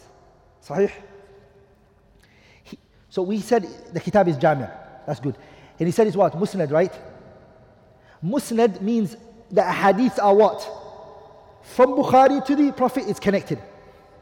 If we find in his Sahih hadiths which are not connected, what do we do? These are side points. Okay? They're not from his Sahih. Does that make sense? Does that make sense? I want you to understand this. If we find ahadith which are known as mu'allaqat, which we'll speak about, where Bukhari himself says, Qala Rasulullah, and he doesn't mention how he heard it from the Prophet. He doesn't bring a chain for it. The reason why he didn't bring a chain for it is because if he does, you may assume that this is from his book, he is ahadith that he wanted it to be in his Sahih. This is just a side point. Are we all together, brothers? Am I making sense? Yeah? So Bukhari has ahadith. So from his name, he's telling you what his book is going to be. It's a Jami'. Are we all together? Second is Musnad. Musnad means from Bukhari, حدثنا to the Prophet. In his Sahih, scholars when they read it, they saw ahadith which are mu'allaqat. Are we all together? Mu'allaqat, right? These ahadith which are mu'allaqat, the reason why Bukhari didn't bring it is because in the chain of these people, there's somebody he doesn't want to use. Or he doesn't want them. Or it doesn't meet his criteria. But he feels there's a need to just mention it. So he will throw it in his Sahih. Like in the scholars, they will say, these are not part of Bukhari's Sahih. Even though you find it inside there, it's not. Because the Sahih is Jami'un Musnad. And this hadith is not Musnad. Does that make sense? So these ones, you can't say Rawahul Bukhari and leave it like that. Are you with me, brothers?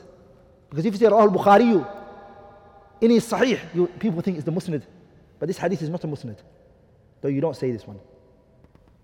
Am I making sense? You're looking. It's in some places, so he brings it under chapterings. When he mentions a chapter, he throws it under the chapter, for example. And then he brings a hadith that he wants. Are you doing, brothers? So these mu'allaqat, you can never say Bukhari narrated in his Sahih. Never. Does that make sense? They're footnotes. They're hawamish. They're not min sulbul kitab. They're not from the root of the book. Just like Muslim. And Imam Muslim, the muqaddimah, the introduction that he wrote for his Sahih.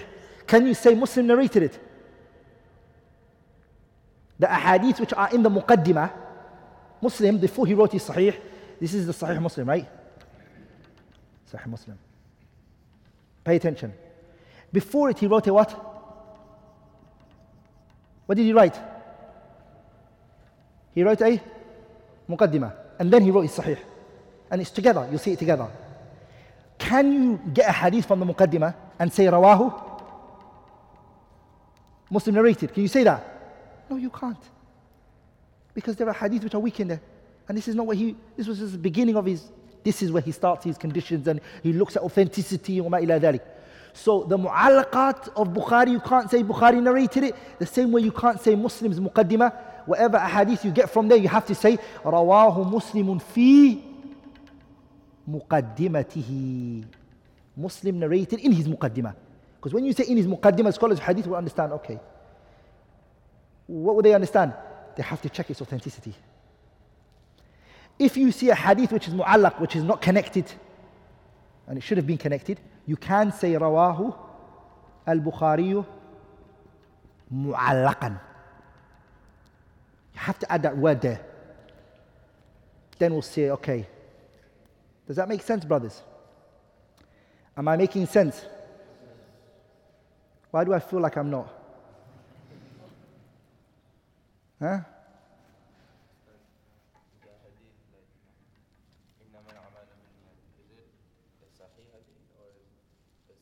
Bukhari, every time he brought it from himself to the Prophet ﷺ.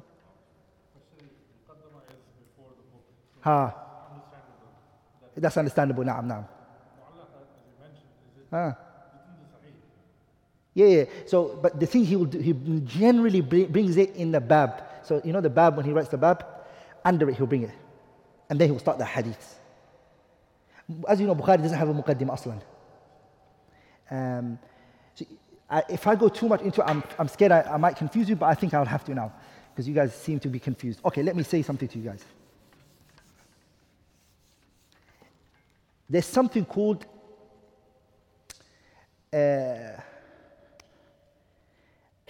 when you want to use something as a witness, as a shahid.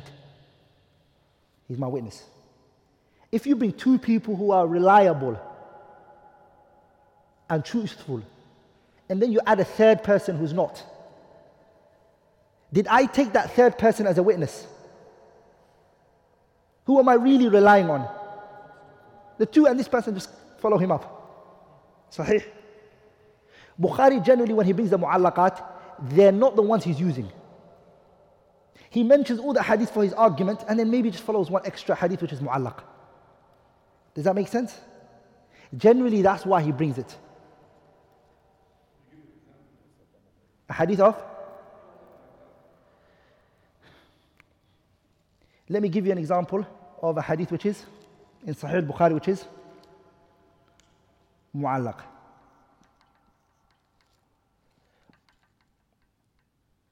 I don't know one from the chain of Sahih al-Bukhari, Sahih. Like I know one from Muslim. That comes to my mind fast now. The statement of Yahya ibn Abi Kathir.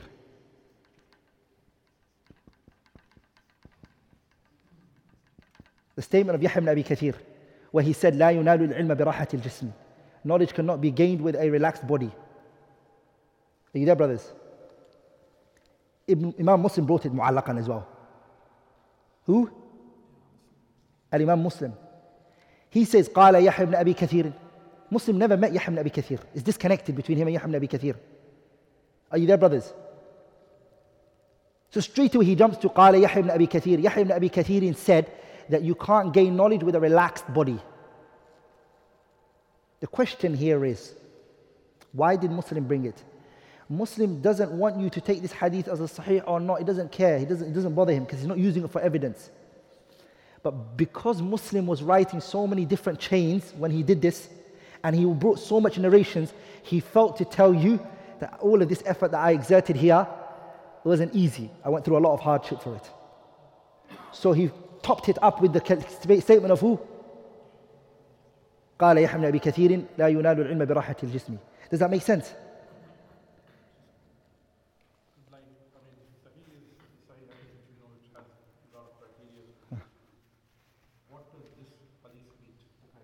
So now we're going to go into it. The ahadith which are mu'allaqat, the way that the Bukhari, so it's a big science, brothers. You guys are asking me about 16 years of writing of Ibn Hajar's Hadith Sari. The more I speak, the more it may confuse you all. But I'm being forced to. Okay, Bukhari narrated the mu'allaqat in two ways. How many ways did he narrate it? The first one is called بصيغة الجزم. And the second one is بصيغة التمريض.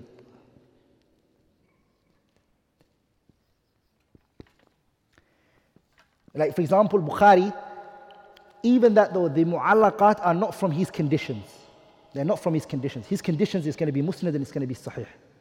That's not his condition. That's a side point. But even then, he still wants to tell you whether it's authentic or not. Even if it's authentic, it's still not from his conditions. Are we all together, brothers? If he wants to indicate that this hadith is sahih, he will say, قال رسول الله, for example. Or whoever he's attributing it to, he will say, قال. قال shows jazm, he said. Tamrid says, قيل. Ama ruwiya. It was narrated from him. It was said that he said. If he says it was said that he said, to him it's weak. Are we together, brothers? If he says ruwiya, to him he's trying to say it's what? It's narrated that the Prophet said this. It's weak to him. Whereas here he would have said qala, rawa, and etc. He will say hukiya. These are all tamrid forms. There's words that he would use. This is an indication that it's what? Weak according to who? Bukhari himself. But is it always the case?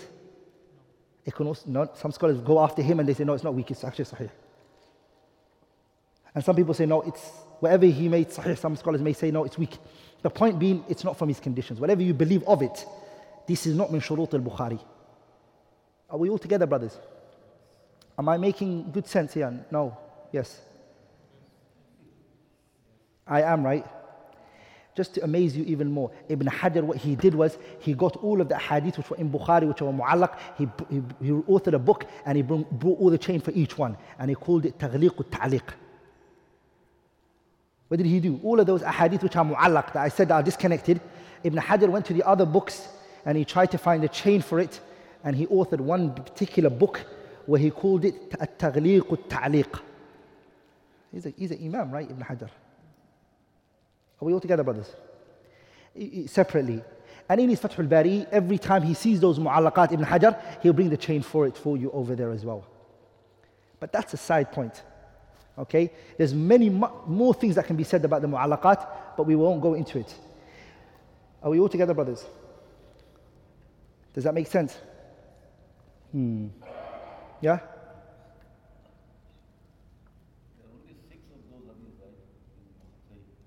Al-Imam al-Bukhari is Sahih, the hadith which are mu'allaq. Not that I know of right now, the adad, I can't remember the numbers.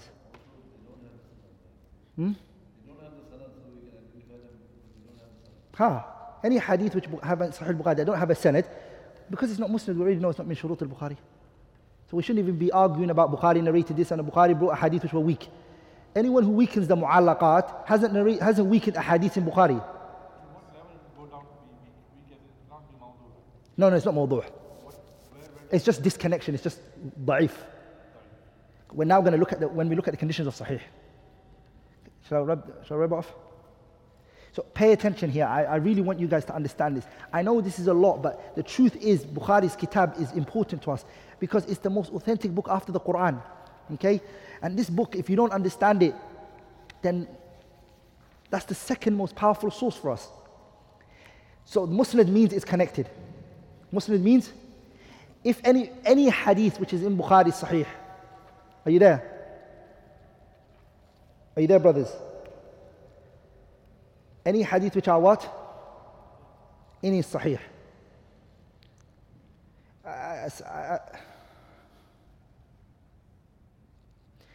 Shall I bring this example or am I bringing a doubt to you guys? It's a good question. It's regarding those who say the permissibility of music and they say the hadith which is in Bukhari is weak because of this concept of mu'allaq. Should we explain it or should we just leave that?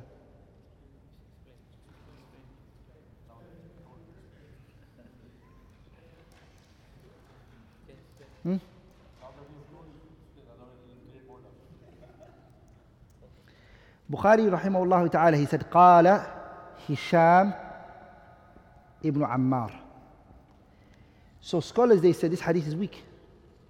Or it's actually, Bukhari didn't narrate it, it's muttasilan. It's not connected. Why? Because Bukhari said, Qala Hisham ibn Ammar. And Qala is not from the Sigha tahammul. He didn't bring that. It's mu'allaq. Sahih? So they said this is from the mu'allaqat of Bukhari and we don't accept it.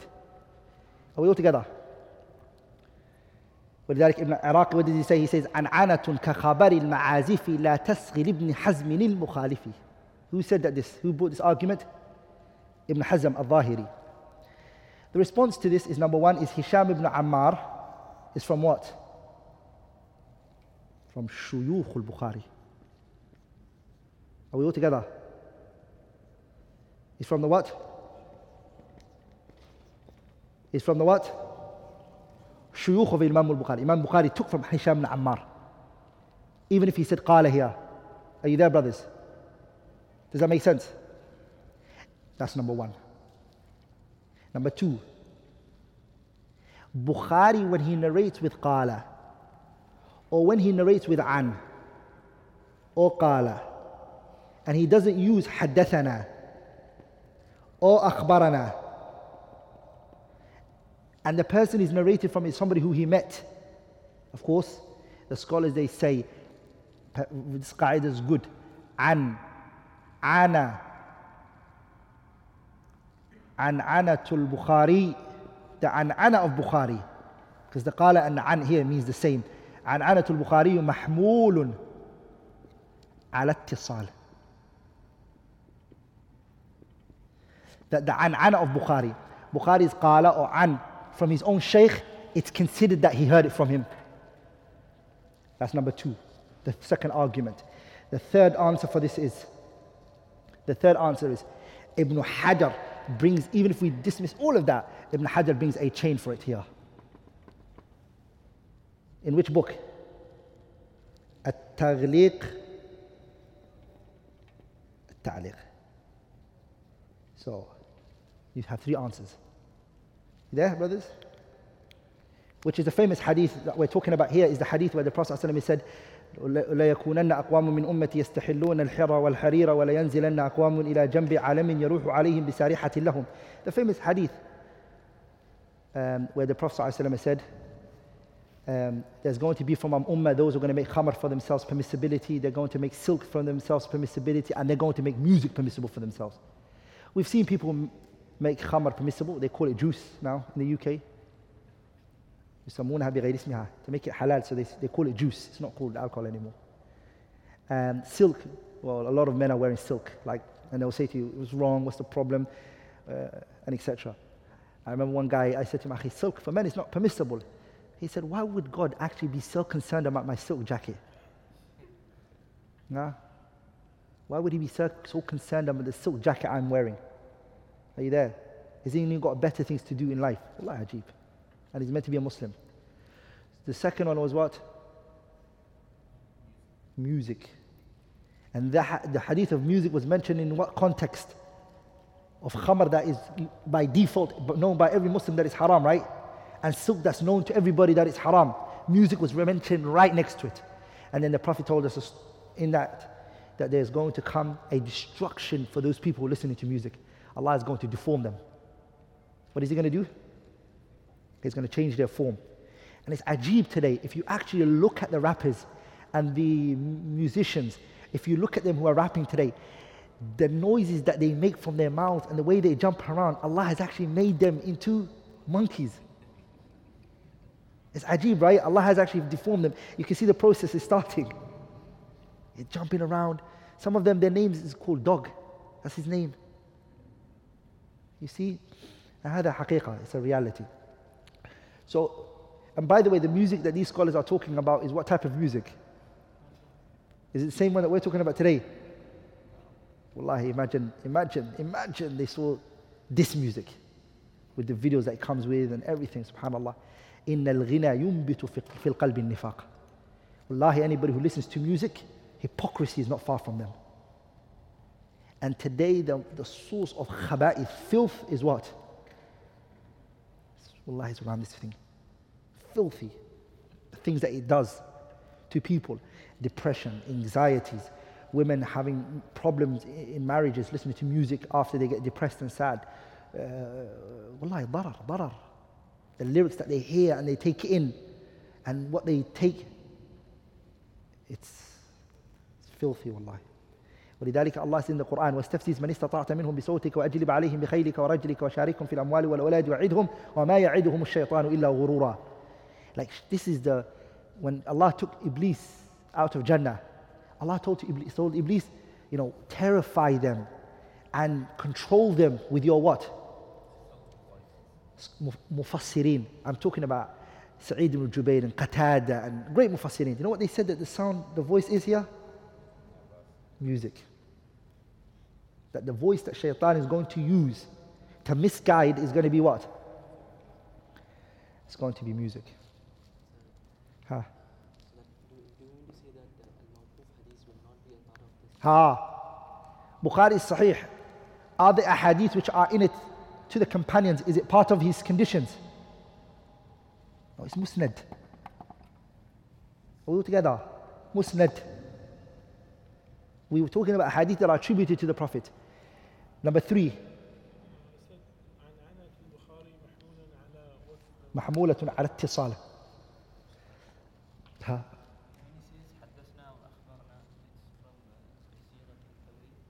No. حدثنا أخبرنا is من صيغ التحمل, which is صريح. Generally speaking, the scholars of hadith, if you have to narrate a hadith, you have to say, I heard, I was told. You have to say, they want that direct word. Because if you say, from Abu Salih, for example, are you with me, brothers? How did it come to me from him? There could be 10 people between me and him. Sahih? Did I lie like him? I didn't lie. But I said from. So the word qala and an, it takes like the word from. Scholars of hadith, they no, it's not from all. Did you hear it or not? Does that make sense? Bukhari, that condition is not put on him. You know why? Because when he uses his from and he uses his haddathana and akhbarana, he uses it simultaneously. Bukhari was never known to drop anyone out. Does that make sense? That's why they say an'anatul Bukhari mahmulatun ala ittisal. This is too much information. It's going to be hard to digest everything. Are you there, brothers? And some of you guys are just new to the second module. Yeah. But it's good to know all of this, wallah. It's a big book, but it has a lot of science behind it. Number 3, what did we say is part of the name of the book? Yeah? It is what? A hadith which is weak. Because to know sahih is good to know what? Weak, right? Any hadith which is criticized, that said it's weak, it said it's weak because of 2 things. How many things? Yeah? How many things does a hadith become weak? Yeah? 2 things. What is the first thing? Yeah, sanad. As-saqtu fi sanad, the disconnection of the chain. And the second reason why a hadith is what? Is weakened is because what? Yeah? The rawi. That's it. If you ever hear a hadith which is weak, it's either something to do with the chain or it's something to do with a criticism at narrator. Are you with me? So it's saqtu fi sanad, ama ta'anu fi rawi. Am I making sense? The type of disconnection is 2. The disconnection is 2 types, and the criticism of the narrator is 2 types. The disconnection is, there's a disconnection which is apparent, and there's a hidden disconnection. Sah? And there's 4 from here. How many? Mursal, mu'allaq, munqati', mu'dal. 4. And the hidden one is 2. Mursalul khafi and mudallas. Here is 2. What is it? It's adala, the integrity of the narrator, and his memory, which is his dabt. 5 come out of here, 5 come out of here. Here is bid'ah, fisq, kufr, wa ma ila dhalik. And then here his dabt is what? Khifatul dabt and fuhshul ghalat. It's 5. Brothers? Was that easy for you guys to write? The point is, Bukhari made sure that didn't happen to his Sahih. His book is what? Muttasilu sanad. The chain is connected. There's no criticism in the narrator, whether it be criticism in terms of their integrity or their precision. Bukhari doesn't have that. The 4th thing of the name of the book was what? Al-Mukhtasar, right? What does it mean, Mukhtasar? Summary. Does it mean Bukhari is Sahih? It has all of the ahadith that are Sahih on the face of this earth. And anything other than what is Bukhari is not Sahih. Is that what we're going to say? Or did Bukhari just summarize to some of the ahadiths that are Sahih? Does that make sense? It's Mukhtasar. The book is summarized. It's not all the ahadith which are Sahih. There are many ahadith which are Sahih that he himself authenticated Bukhari, but he never brought in his Sahih. Are you there, brothers? In some of his other works, like his other books, Adab al-Mufrad, there's a hadith which he authenticated it there, but he doesn't bring in his Sahih. There are hadith which he authenticated, which he narrates in his Juz'ul Raf'ul Yadayn, Qira'at Khalf al-Imam. The reason why he didn't bring it here is because this book is not just authentic, it's the elite of the elite. The best he brought. Are we all together? What's the last part of the book? من أمور رسول الله صلى الله عليه وسلم وسننه وأيامه. That's just the explanation of that it's related to the Prophet صلى الله عليه وسلم. It's just the completing of the book. It's the sunnah and the days of the Messenger sallallahu alaihi wasallam. And then if you understand these four and you go into it, what does jami' mean? And you learn it properly. And musnad, you study the word musnad into more details and you look at the opposite things, the hadith which Bukhari brought, which are mu'allaq, and you study that more. And you look at sahih and its conditions and this and that. And you look at the mukhtasar, how many ahadith which are mukhtasar in the sahih, you really will know the sahih book. Am I making sense? Today we took both classes in one class. But that's not a problem because the tafsir were very good. The class in tafsir, we're ahead, alhamdulillah. I'm aware. This one we were behind. We should have done Bukhari last lesson. Any questions? Two questions. The first one, Alat Salah. is that always the case? Always with Imam al-Bukhari. And the other is, can you say the poem at the end? Let me write the poetry for you guys. Anybody have any other questions?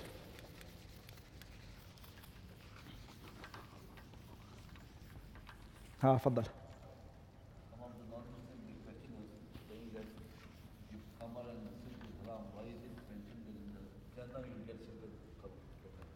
Say that one more time. Non-Muslim, they mock us sometimes, say, Khamar and silk is haram. Why in Jannah, when you go to Jannah, you get silk and haram? So if khamar is haram, why are we going to get it in Jannah? And the Lord who made it haram in this dunya made it halal in the hereafter. يَفْعَلُ اللَّهُ مَا يَشَاءُ. Allah does whatever He wants.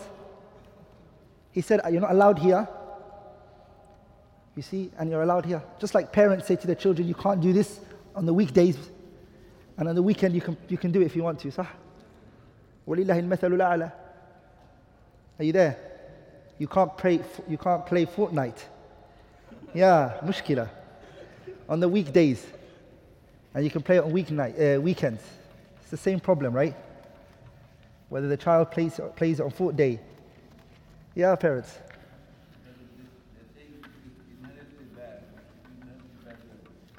Alcohol. Yeah, the nature of the one in Jannah is different.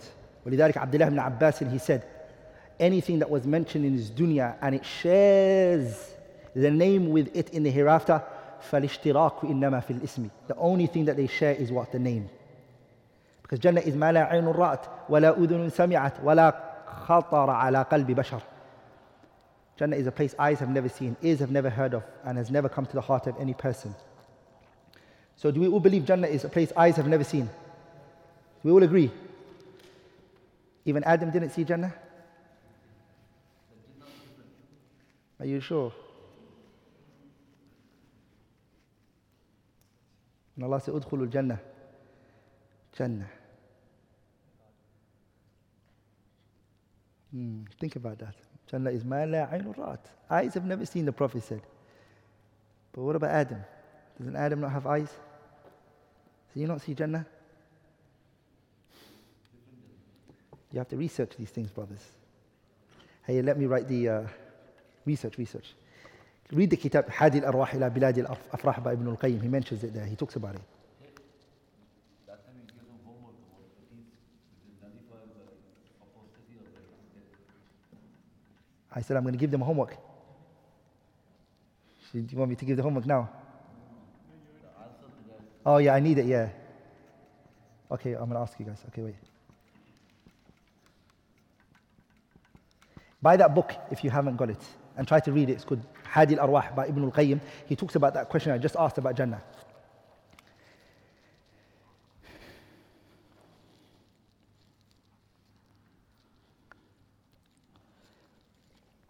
This is the poetry.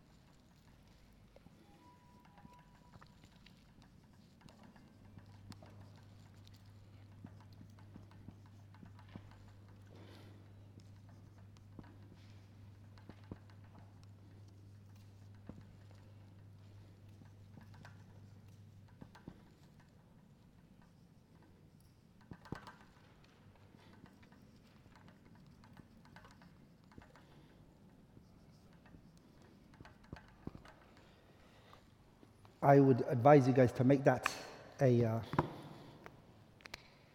try to write that inshallah ta'ala in a book, an A5, stick it on your wall, maybe 2-3 places in your house, and every time when you see it, it will remind you to benefit from your time. And I've tried to tell some brothers to do that, and wallahi alhamdulillah, it's worked for them. What they did was every time they saw it, they prayed 2 rak'ah, and reminded them to just benefit from their time. The benefit benefits the believers. I want to conclude by reminding you all of an upcoming event, inshallah ta'ala. This is the event, inshallah ta'ala. It's the 40 Pearls of Piety. And these are 40 hadiths that will be discussed. To be precise, it's going to be 42 hadiths. Scholars, they call it 40 hadiths, even if it's what? 42. And Imam al-Nawawi's book is called Arba'in al-Nawiyya, but it's actually 42. These are 42 hadiths related to issues of women. But is it specific to women? No. It's actually issues that talk about parenting. It also has concepts, inshallah ta'ala, that we'll be speaking about daughters. I was reading, subhanAllah, an article a couple of weeks back. They said that the rate of prostitution in young girls is on the rise. And they said one of the reasons that has caused that is because a father figure. When the girl doesn't find a man taking care of her, and a man has to take care of a girl, his daughter, physically, emotionally. And when he abandons that, if any random man comes around and he talks to her in a way that's, the girl goes with him. And it's true because the Messenger sallallahu alaihi wasallam, if you look at the sunnah, he gave more importance to the girl than he gave to the boy. The Prophet said, "Man ala jariyataini," anyone who looks after 2 girls and he cares for her and he marries her off, what did he say? "Ana wa huwa fil jannati kahatain." He and I are like this in Jannah. When the Prophet was in Hajjatul Wada', 124,000 companions were standing in front of him. This type of gathering has never happened for him, alayhi salatu wasalam. It's unheard of. The largest number he's ever seen, alayhi salatu wasalam, in one place, in one time. And one of the advices that he gave was what? He said, "Istawsu bin nisa'i khaira." He said, show kindness towards women. And this, he didn't say for the men, specifically directed this at the women. And in the Quran, if you look, Allah Tabarak wa Ta'ala, He named a surah after women. And a man can't say that surah doesn't concern me, Surah An-Nisa, it's for the women, I'm not going to read that. You have to, if you memorize the Quran, do you have to memorize Surah An-Nisa? Can you leave Surah An-Nisa? So come to this event, inshallah ta'ala, even though it's got issues related to what? Women, wallahi, you're going to benefit. And you're going to benefit when your wife has some issues that she needs to know the ruling for. You know what to say. And also she will know what is her rights in the Sharia, in a marriage, which her husband is not giving to her. So that day is also going to be a day where a lot of men are going to be what? In trouble. So make sure you come. Also, there are misconceptions and stereotypes regarding Muslim women. Inshallah ta'ala, in these lectures, in these ahadiths, we will respond to them bi'idhnillahi al-kareem. And I specifically chose to make it based around hadiths because I want to show each and every one of you that whatever situation we're going through and whatever circumstances that we're going through, our religion has a solution for us. It has an answer for us. And to be very honest with you all, this religion has the best answer for everything. Allah says in the Quran, "إِنِ الْحُكْمُ إِلَّا لِلَّهِ أَمَرَ أَلَّا تَعْبُدُوا إِلَّا إِيَّاهِ ذَلِكَ الدِّينُ الْقَيِّمُ وَلَكِنَّ أَكْثَرَ النَّاسِ لَا يَعْلَمُونَ." ذَلِكَ الدِّينُ الْقَيِّمُ. This is the best of religion. وَلَكِنَّ أَكْثَرَ النَّاسِ لَا يَعْلَمُونَ. But the majority of the people don't know. Allah says in another ayah, وَمَنْ أَحْسَنُ مِنَ اللَّهِ حُكْمًا لِقَوْمٍ يُوقِنُونَ. Who's better than Allah in judgment? So these ahadiths, when sisters read it and brothers who are going to come, inshallah ta'ala, listen to it, you will realize this was what was missing from your household. This was what your family needed, inshallah ta'ala. We'll be doing that bi'idhnillah al-kareem. So please come. The date is on the poster, inshallah ta'ala. It's on the 30th of this month. It's on a Friday, which is next week Friday. It starts at 4 p.m. and it finishes at 10 p.m. bi'idhnillah al-kareem. And the venue is the Prince Haya Center, inshallah ta'ala. For more information regarding this particular event, you could go to the Kalima website, inshallah ta'ala, and register. Bring all of your family members and make sure you come. It's not wise for a father to come and to bring his wives and kids and his daughters and he leaves, because that's not setting a good example. Come with your pen and paper, inshallah ta'ala, and listen, inshallah ta'ala.